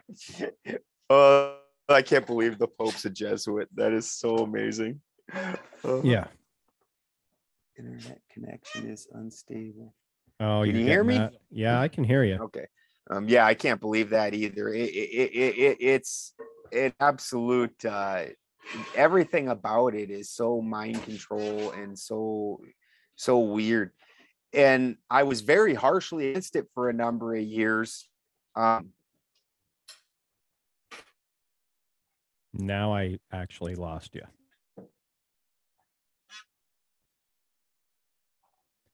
Well, that's Are what we better happens. yet? Yeah, Testing. there 1, you go. 2, 3. Yeah, I hear Test. you. Yep, there you Testing. go. I was just about ready to fill in and be 1, like, "Hey, 2, 3. Yep, I hear you. Hopefully, you can hear me. Testing. You're good. Well, apparently, we're hitting too close. Yeah, to I can hear you now. We're hitting too close to the truth. Right. Yeah, you start bringing in the major media owners. They don't like you talking about them. No. And, well, here we are on a major media thing. It's hilarious because, but yeah, yep, and yeah, they own all of it. They own all of it. It's fairly amazing, and somehow then they get lumped in with your northern white Europeans up until it's time for the, then they get the free pass because of the Holocaust and things like that. But when they're owning it, I don't understand. Like Bezos, Zuckerberg, that entire group. I mean, you're talking about a tiny little group that owns everything. Yeah. All the information you're getting. And that's supposed to be normal. Right. And you wonder, and everybody's completely programmed. Mm-hmm. Again, it's ever since the television came out. And unfortunately, because people are so lazy with things, because it's amazing, because where the hard part is you even see the people that are screaming, why we don't want censorship, blah, blah, blah. And those same people won't come over to Rockfin, or won't go over to BitChute, or go over to a platform that is. They just want to scream about the way they want something. They want it their way, but they don't want to do anything to change it. And if somebody does go do something, they don't want to go follow either. Like I said, you go to Rockfin's growing nicely. It is. But if Rockfin has 1,000th of the client or the people on it that YouTube does, I'd be shocked. Yeah. Yeah. Hopefully one day I would like to get my stuff over on Rockfin, because I like the content that they allow to be put out. You know what I mean? You have podcasts like mine, yours, and so many others that tackle a lot of these issues, and they let it up. You put, I have to sit there and consciously think, okay, this episode, did we say the C word? Is that going to get me taken down, even though I have, a couple episodes up that have gained some really good traction, and people are getting the information. I shouldn't have to do that, No, at exactly. all. And we live under this guise that we have all these, freedom of speech, freedom of press, and the list goes on. But at the end of the day, do we really? Because the last I checked, we live in a corporate America. America is a corporation, and we need to start looking into getting more information on how to become a sovereign citizen of what America was originally, designed. Granted, it was created by Freemasons. Say what you will, but at the end of the day, we all had our own individual rights, and that's what heathens always, believed in. I don't need to follow you into your battle. That's your battle. But at the end of the day, if you need my help, I will follow you into battle and make it my battle. Just to make sure what you're standing up for is preserved. And we touched on it. History's written by the victor. Nothing's preserved. It's preserved by the liars and the cheaters and the stealers. And I was talking with my wife just yesterday about kind of some of this stuff, and she goes, "Oh, some of the stuff you talk about kind of scares me." I says, "Just because you do not understand it, you don't understand it." Yep. And you take Christmas, and I remember speaking about that, and she's like, "Don't take Santa Claus away from me. I have so many good memories about Santa Claus." It's like, well, at the end of the day, his belly's fat from kids. So, maybe say what now? Chrono. What, you're gonna have to tell me this one. Oh, Santa is actually based off like being Kronos and sacrificing kids to make his belly full, and and then they stole some pagan beliefs with the evergreen tree and the star on top. Santa's Odin.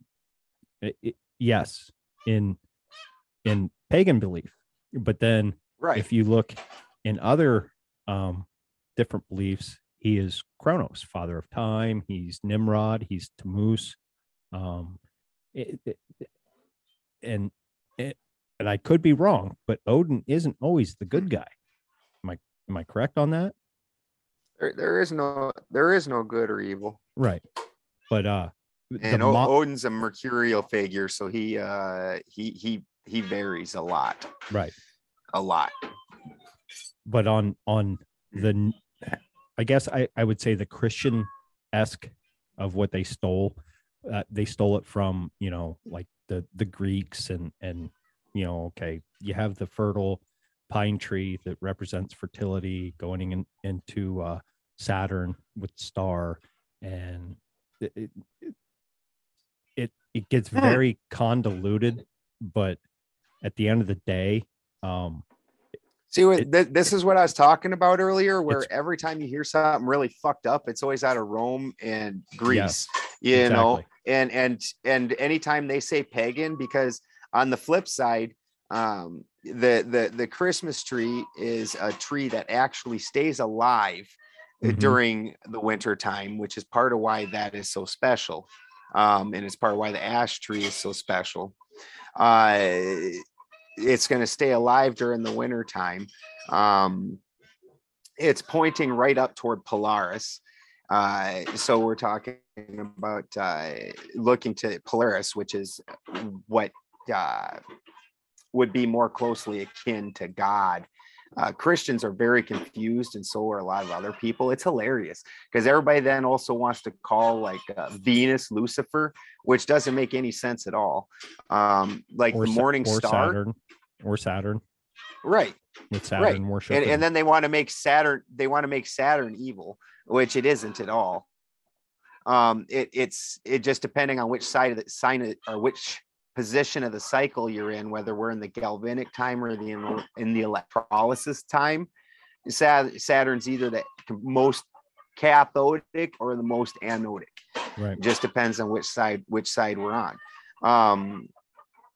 But that's absolutely fascinating that they draw that to. There's just so much nastiness.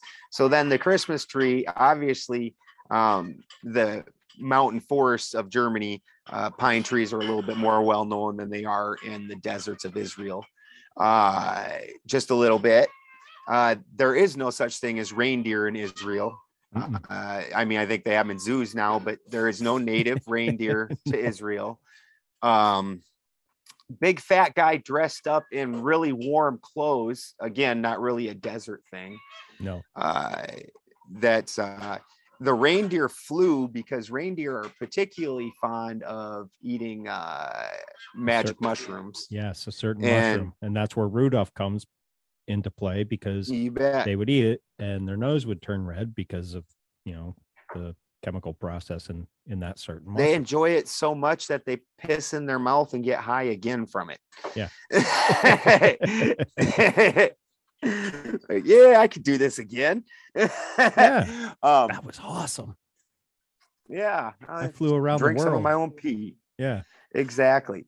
So entirely, this story is a heathen story.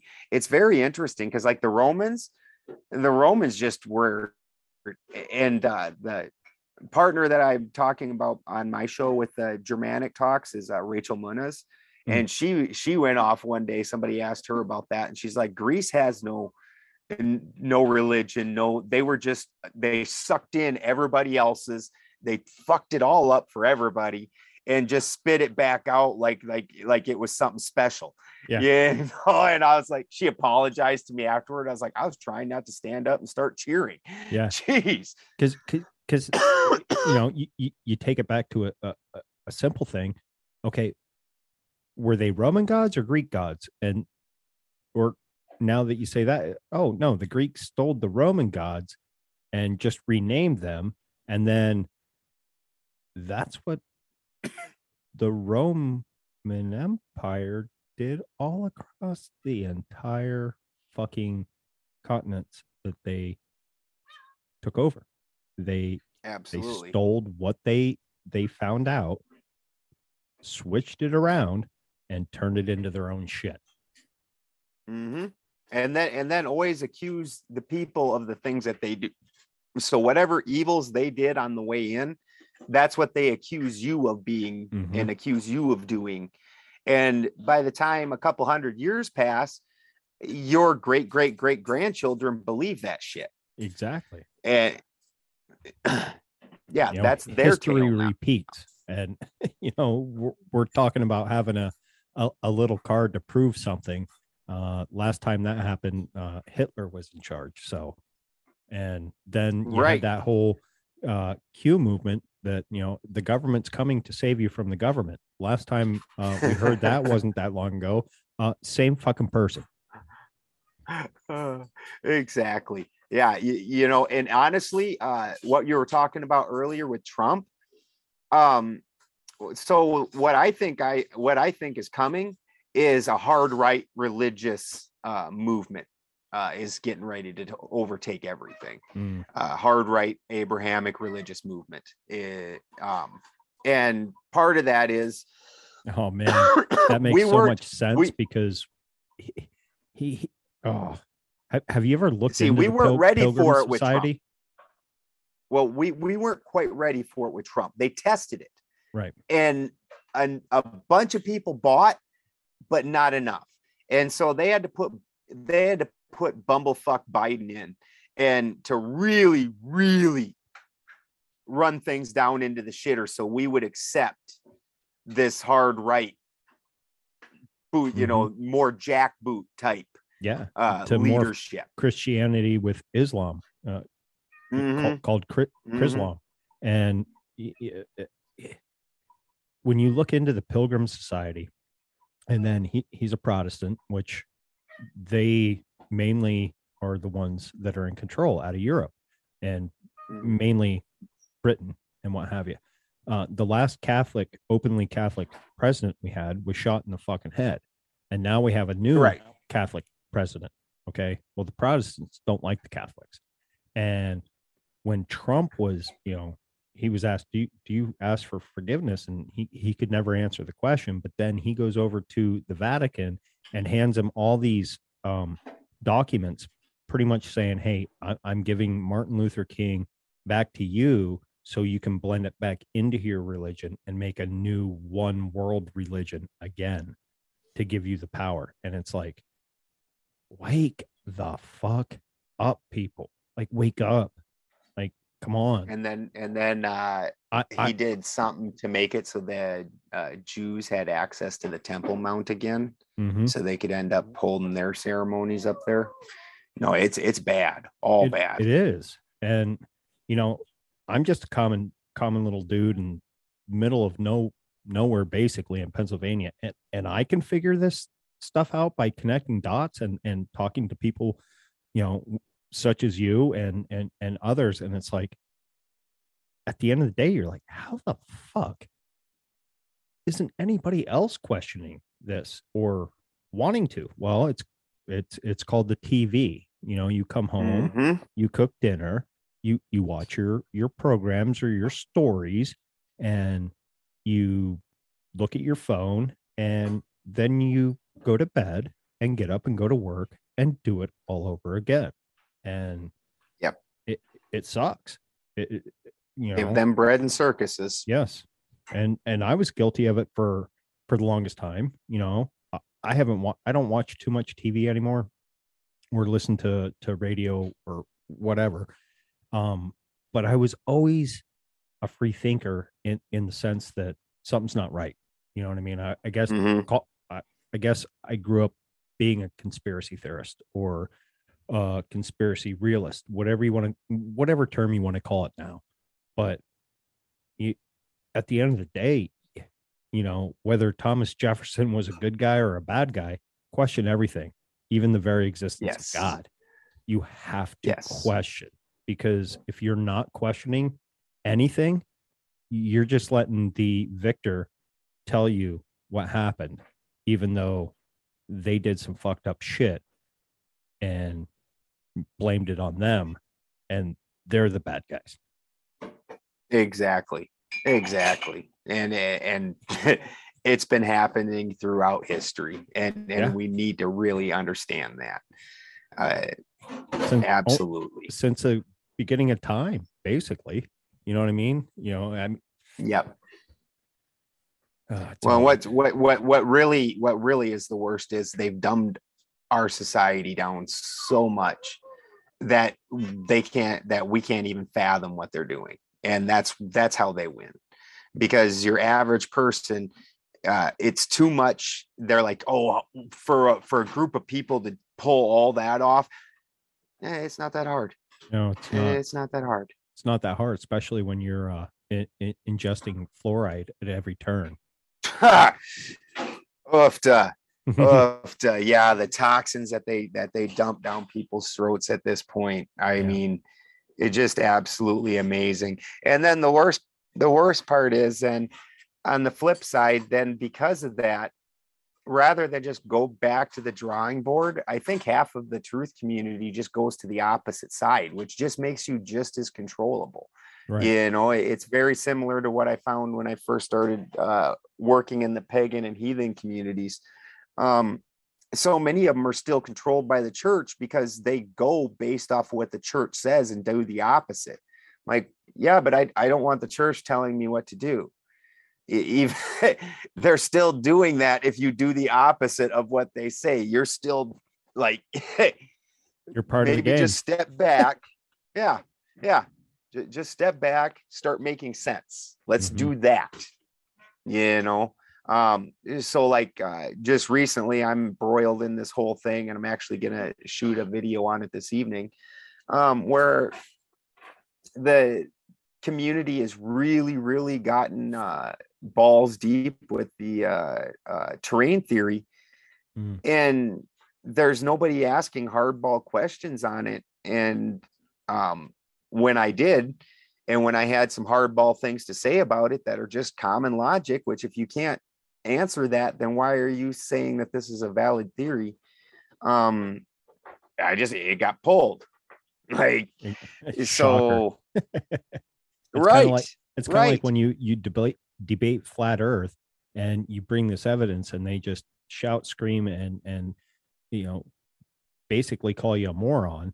But never bring any hard facts, or and that's on any debate anymore. You know what I mean? Like, absolutely. Come on, open your mind. Everything. I don't do any of those debates. Yeah. Everything they're horrible. It is. And the thing is, and most people don't realize this. This is one of the big points that I make, that I really want people to look up, is that look up the replication crisis. And you're going to find that in basically any of your lifetimes, most of the science that was produced as true science can't be replicated. No. So it's not science in any way. We've never replicated or contained a virus, but people think viruses are real. And they might be. I don't know. Yeah. That's the whole thing. I don't jump clean over to the terrain theory. I agree that 99% of the issues, the terrain theory does, a very eloquent explanation. We all get sick at the same time because we're all taking in approximately the same toxins from the environment and things like that, and get an overload in your body. Makes sense. But then there's things on that other side where no matter how I live, no matter what toxins I take in, unless I have sex with somebody else that has an STD, i.e. herpes, chlamydia, gonorrhea, I can never have those. I can sit right next to that person naked, eat the same food, eat out of the same bowl, shower in the same shower, do everything that person does for 6 months, and I will never get that STD. No. Which is a direct human to human transmission of something. What it is, I don't claim that I know. And that's the whole thing, is that we have been so horribly misinformed that rather than just jump to a different thing, we really need to just really stand back and make some real evaluations on the world. I do like the German new medicine, where they put things more in an electrical reference, because, and what I would say, if I was going to guess, and when I look at things, I would say that we're dealing with a parasite, and this is just a microscopic parasite. Hence why ivermectin worked. Right. But because the community is so jumped the shark on this terrain theory, now you don't hear conversations about things like turpentine, black walnut oil, all those other natural things that are also an anti-parasitic. Yeah. And even into mushrooms. Right. Absolutely. So we could be dealing with this in a very natural way. And then we could look at things like, why don't the parasites attack everybody? And then some people, like, one of the answers I got was, well, if it works for one person, it should work for everybody. Well, let's look at bigger parasites. Lice. Right. 20 kids in a classroom could get lice, and there's still 5 that don't. Why the fuck didn't those kids get the lice? Apparently they weren't tasty. I don't know. Maybe it's because everybody has their own unique genetic makeup, just like, right. I keep throwing this back to mushrooms. Mushrooms are the same way, that they are no relative to a plant. Each mushroom, you can pick you can take 2 of the same mushroom. They're going to have completely different genetic makeup. down to their DNA. That's the same with parasites. Okay, so one's going to attack this one because maybe it has like-minded DNA structure, and it craves off that, and needs to feed off it. And these people, like you said, aren't tasty because, well, they're stronger. Oh, we can't get in there and get what we need because they have a stronger wall, if you want to look at it in a war sense. So why waste their energy trying? Go after the ones that are easy. Yep. And so again, when we're looking at general things rather than like where a direct transmission is required for STD, there are other parasites that are able to access a larger area because they go through different means of transmission. But still, they're still going to like some people and still not. So that's just a fact. So when we start looking at it, which again, and again, it could very well be both, because there's a reason we all do get sick in the fall and in the spring when there's the most pollen, there's the most mold, there's the most changes. You're going through an extreme weather change. Your body's going through a whole lot. So that absolutely goes with the train theory. But also, if you look at the German new medicine, then also because your body's in that weakened condition because of all the fights that it's having, you might be more vulnerable to a parasite. So it could also be that a parasite is able to work its way into your system, and very well could be something that you wouldn't have gotten had your system not been broken down. Right. Last year, Christy and I went to go visit a good heathen friend of mine, and we went to something called Nordic Days in Iowa. Unfortunately, the Nordic Days itself was horrible. The company that we were with was excellent. They did all the dumb shit like putting horns on their heads and running around doing all the crap that Christians say Vikings did and acting like they were Vikings. And it was horrible. There was no actual heathen spirituality. Kind of like the Q shaman. Mm-hmm. Oh God. Oh my God. Yeah, that jackass. Running around with his horns on his head and a Valk nut and stuff. Yeah, that was something that was done again from Hollywood. It wasn't Hollywood at the time, but it was the opera, and opera singers would put horns on their helmets so they could so you could tell which side that they were on. Right. And they were the evil Vikings. Nobody wore a helmet like that. Could you imagine wearing bison horns on the side of your head like that? And turning your head during a battle or something? Your whole helmet just shifts. Yeah. You can't see a damn thing. And the weight. It's like, come on, get the fuck out. Yeah, you lean over to duck under a sword swipe, and then you can't stand back up because you're freaking, just idiocy. And it really bothered me that they put that guy up there, and because our culture is so under attack anyways, because we're the opposite of Rome. Rome is civilization. Rome is the hive mind, and we are the individuals. And so everything from World War II on, they have done everything they can to demonize us, take away any information about us, take away any of our symbology. The Swillo, the Nazi SS, the Swillo. Mm-hmm. So that's banned in so many countries. The swastika, which you can find on all across the world, and understand that this was Odin's Wain. This was the trip of the Dipper around Polaris, because Polaris is very important. It's not like, even this is one thing we were talking about earlier. The sun is not, it's only recently that we came into this solar worship. It's very interesting how they've pushed that. You look at any older cosmology, the sun's not even a major character. Greek, your main characters, your main gods are Hades, Poseidon, and Zeus. Apollo's some guy that just rides around on a chariot, and nobody really talks about him. Right. And Heathen, your main gods are Odin, Thor, Loki, Tyr. None of those are the sun. The sun is Sol.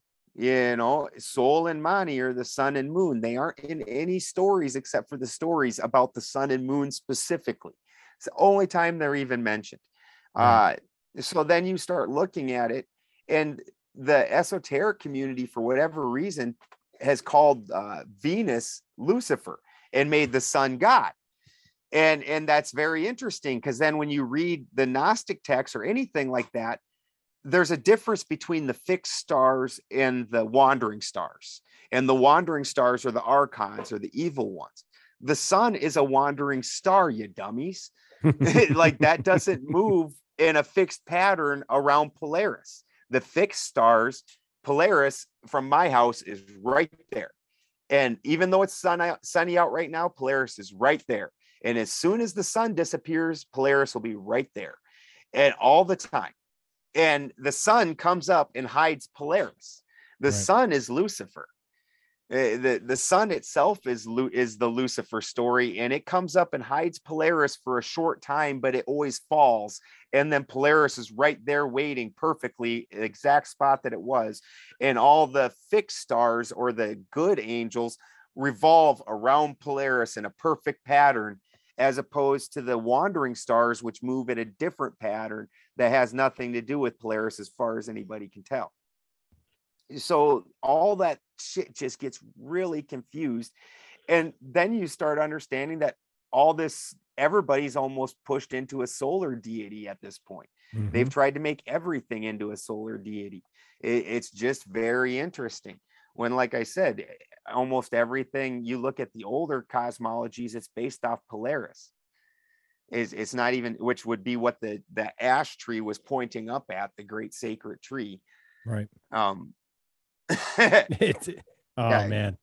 Well, we'll wrap it there. You bet. I think we can do part 2, 3, 4 on this, because I don't know about you, but me, I reached out to you to come on about a certain thing, but the energy went completely different, and it's a beautiful thing. And you bet. No, it was a good conversation, but yeah, there's some other things we could talk about for sure. Absolutely. And that's kind of what, my podcast is all about. We can start with a topic, and no, it's just going to go down several different rabbit holes, and just pair off and talk about knowledgeable stuff. Stuff that needs to be. I'm just not as focused today as I normally am. I got poison oak this week. Ooh, like you wouldn't believe. Like 4 days ago, I couldn't see. My whole face puffed up so bad I couldn't see.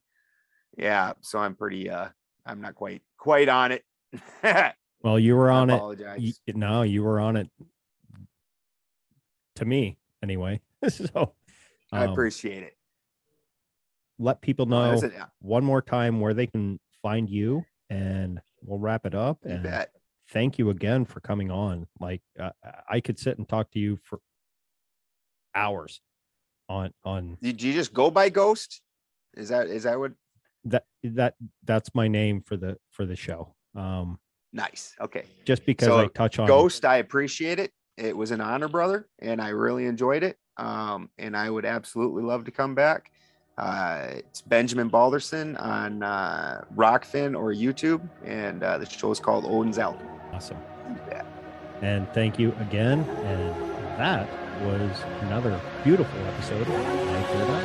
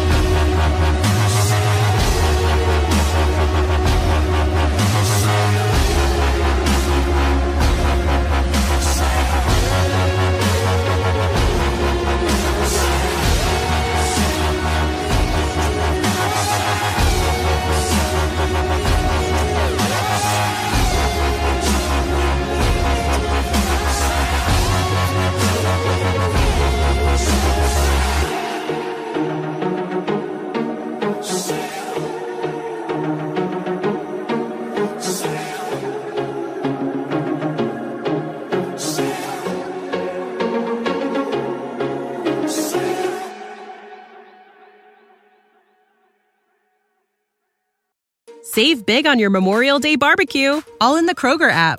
Get half gallons of delicious Kroger milk for $1.29 each. Then get flavorful Tyson natural boneless chicken breasts for $2.49 a pound, all with your card and a digital coupon. Shop these deals at your local Kroger today, or tap the screen now to download the Kroger app to save big today. Kroger, fresh for everyone. Prices and product availability subject to change. Restrictions apply. See site for details.